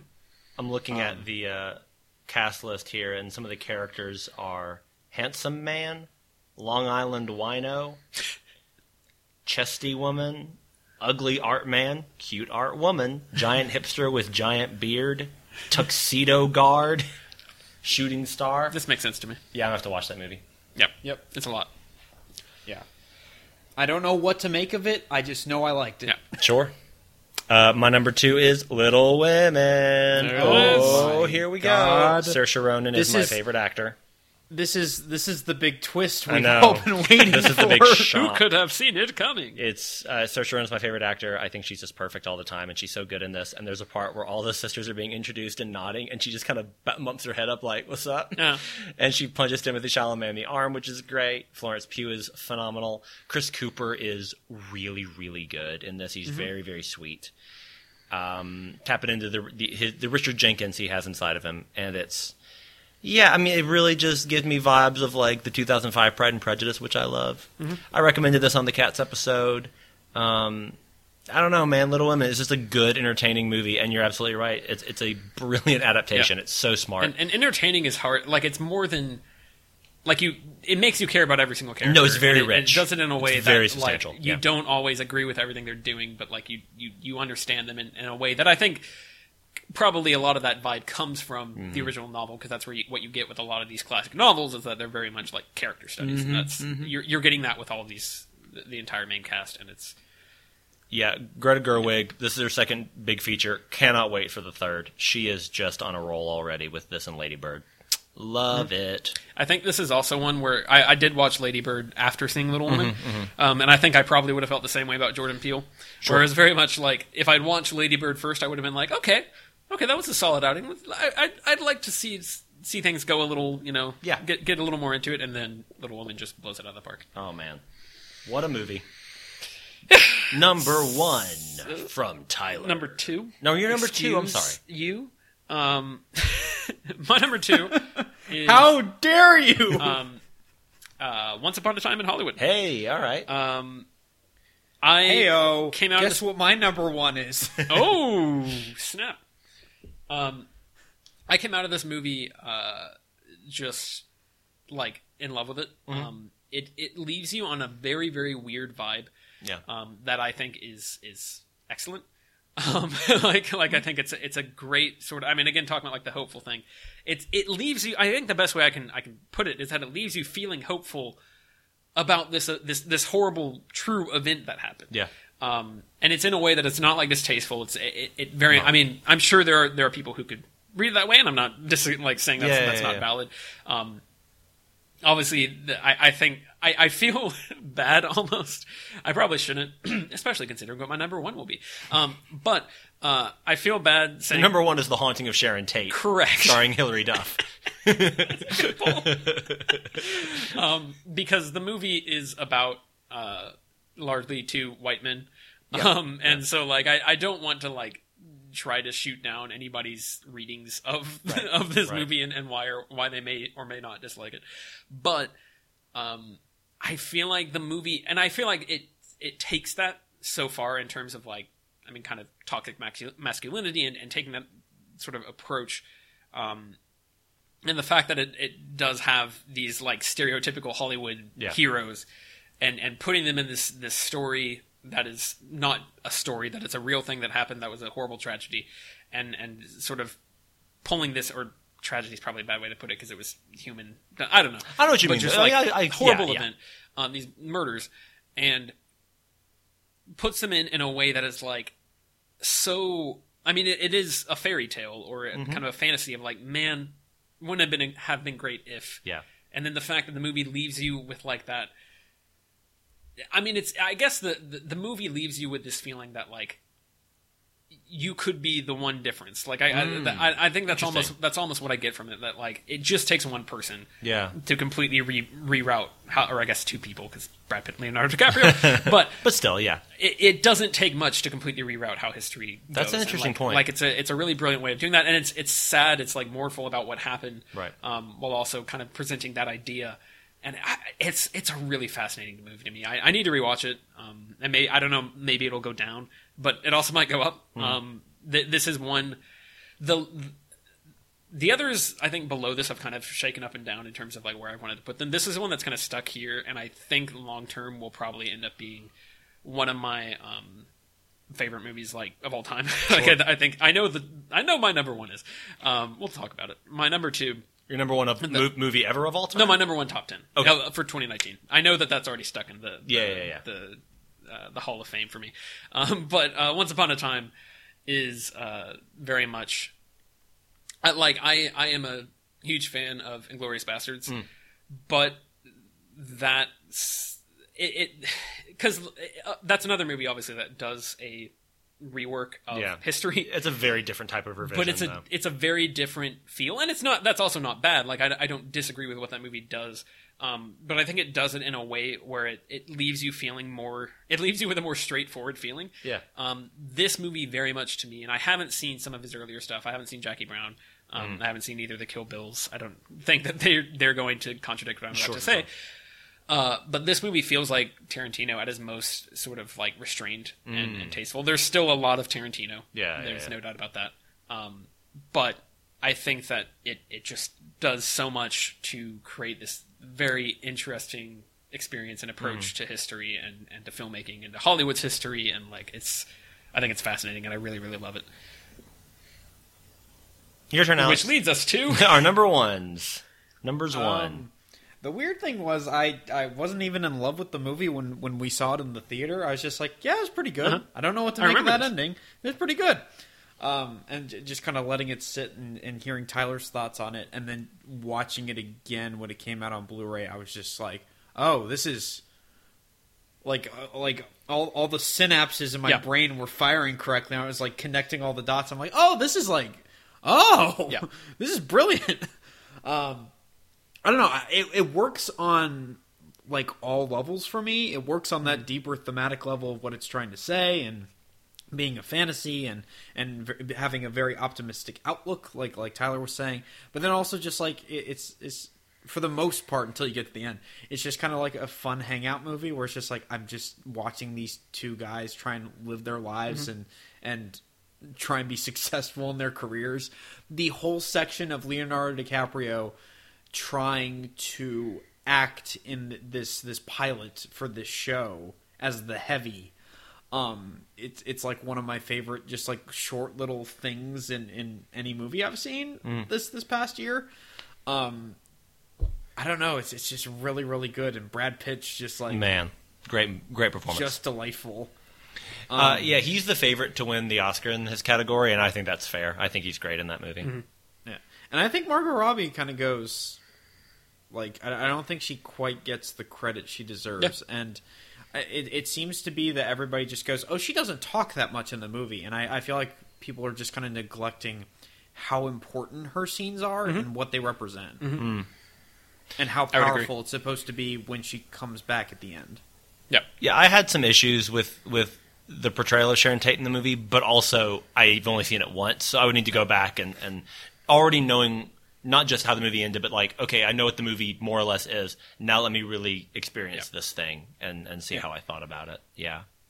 And then also just the extended sequence at Spawn Ranch was basically as tense as the entirety of Uncut Gems. So it's got that too. Or Brad Pitt's walking around beating up Austin Butler and everything. Yeah, it's definitely my favorite movie of this past year. I absolutely blown away. What's your name? I'm the devil, and I'm here to do the devil's work. No, something dumber than that. He's so good. Also, I think I say this a lot when I see a lot about Leonardo DiCaprio's like every performance he's done since The Revenant. Sure. I think I've been like, oh, that was a really good performance. This might, I think, take the cake for me though in terms of my favorite. He's great DiCaprio performance. He's very, very and I didn't know that he had a stutter in the movie, and the stutter is really well handled. Yeah, and like all the stuff with like him and the little girl he's acting with. And, she's great in that too. She's wonderful. It's all brilliant. Yeah, for sure. Well, guys, my number one is Cats. So this movie, no, I was waiting for somebody to make that joke. Twist. No, my number one, and again, my number one is it's Star Wars: The Rise of Skywalker, isn't it? You're pulling out another. I would be the worst friend if I did that to you guys. Guess what I saw? No, my So again, you could combine or switch around all of my top five: the Transcendence of Last Black Man in San Francisco, the just roller coaster of Parasite, the firework of Booksmart, and just the glory and beauty of Little Women.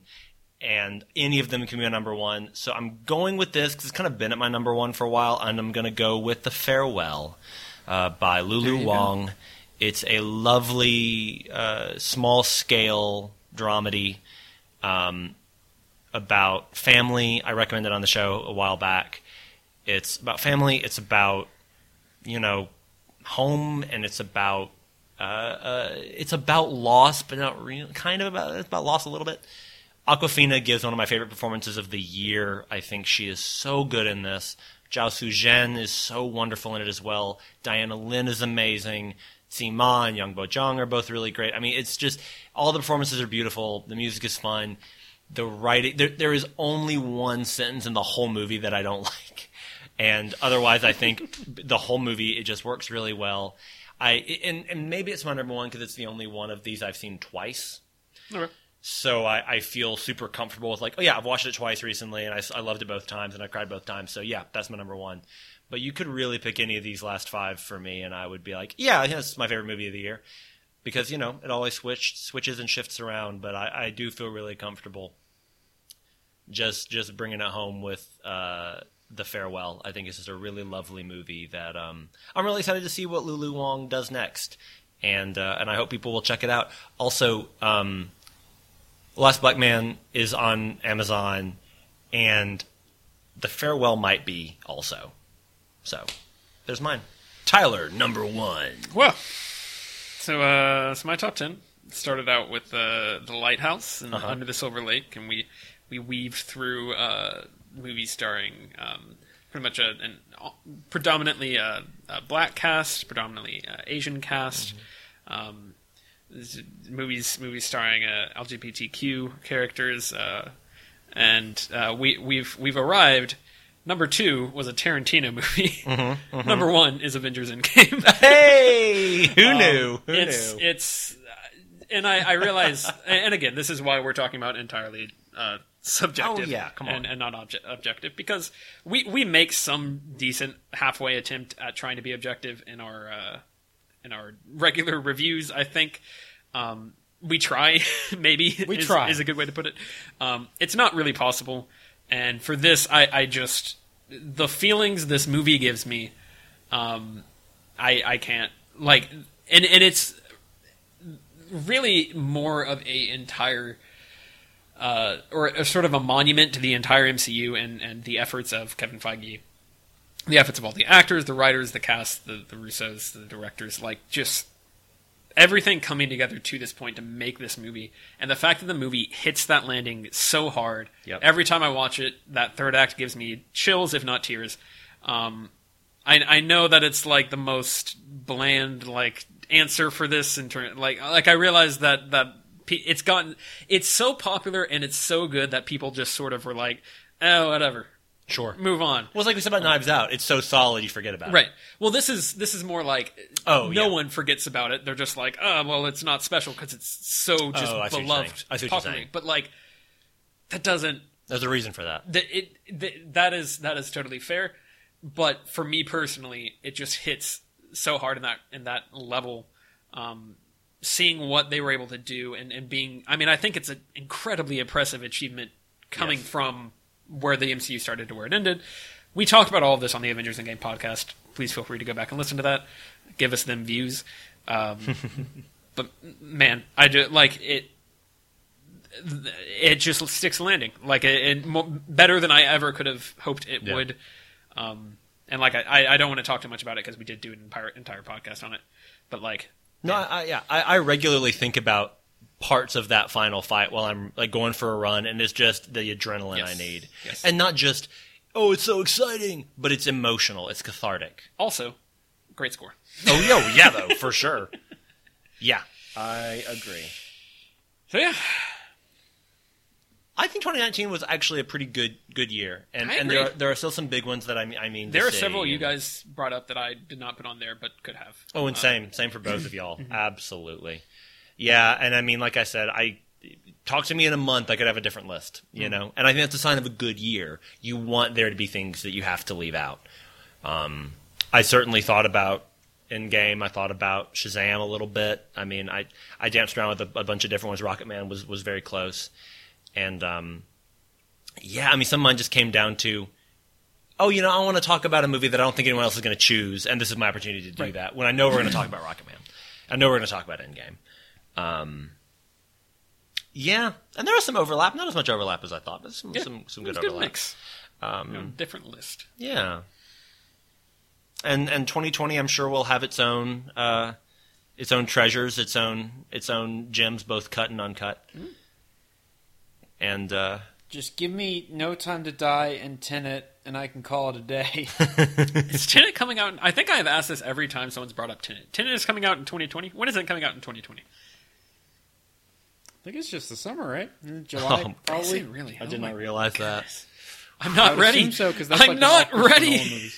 Sure, that's when all Christopher Nolan movies come out in July. That's got to watch Dunkirk. Mm-hmm.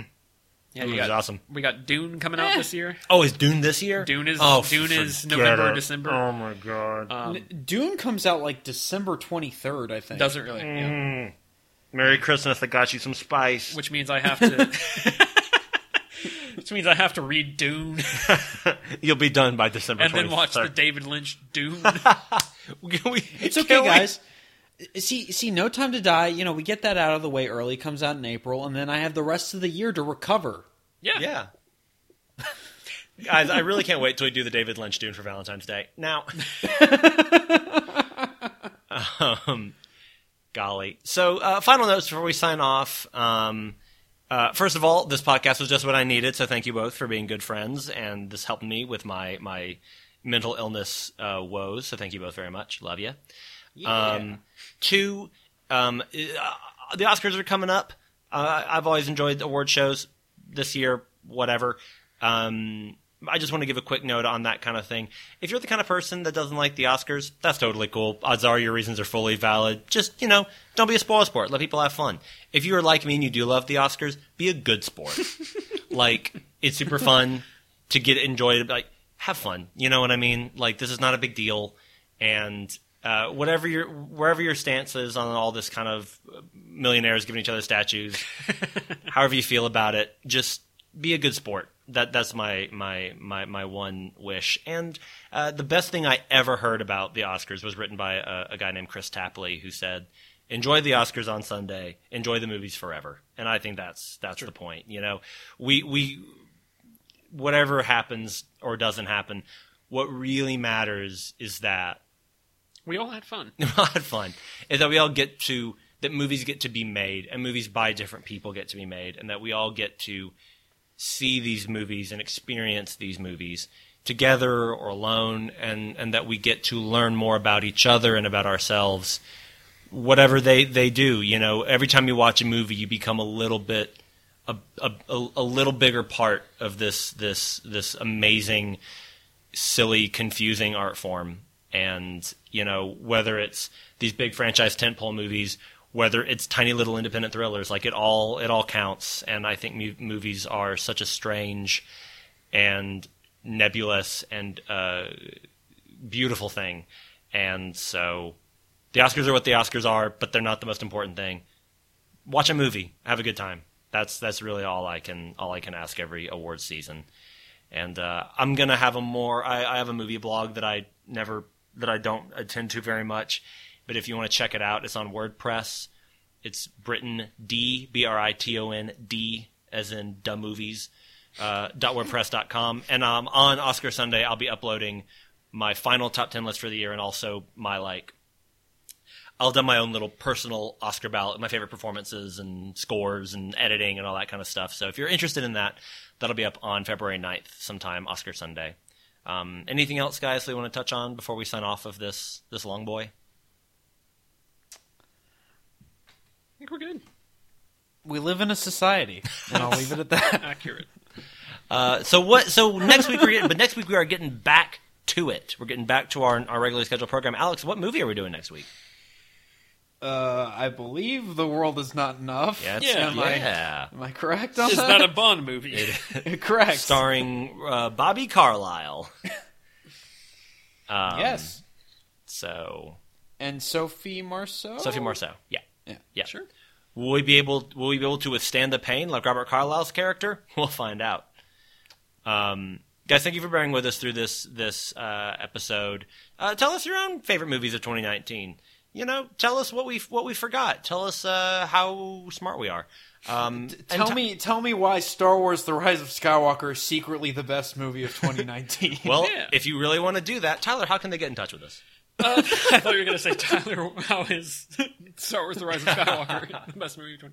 They can get in touch with us. They go to herecomethesequels.blogspot.com. They can find us on Twitter at HCTSequels. They can also email us at herecomethesequels@gmail.com. We are also on iTunes and on Spotify, which you cannot get in touch with us, but you can leave us good reviews. Yeah. And listen to us. Yeah, and if you enjoy the show, leave us a good review. Reach out to us. We will read your stuff on the air. Hit that like button. Smash it, baby. And tell a friend, Instagram about us, TikTok about us, tweet about us. Let the world know that the sequels are a-coming. And they'll be coming back at you next week. And until then, I am Britton. And have been Alex. And I'm Tyler, and you're a good night. Wait, no!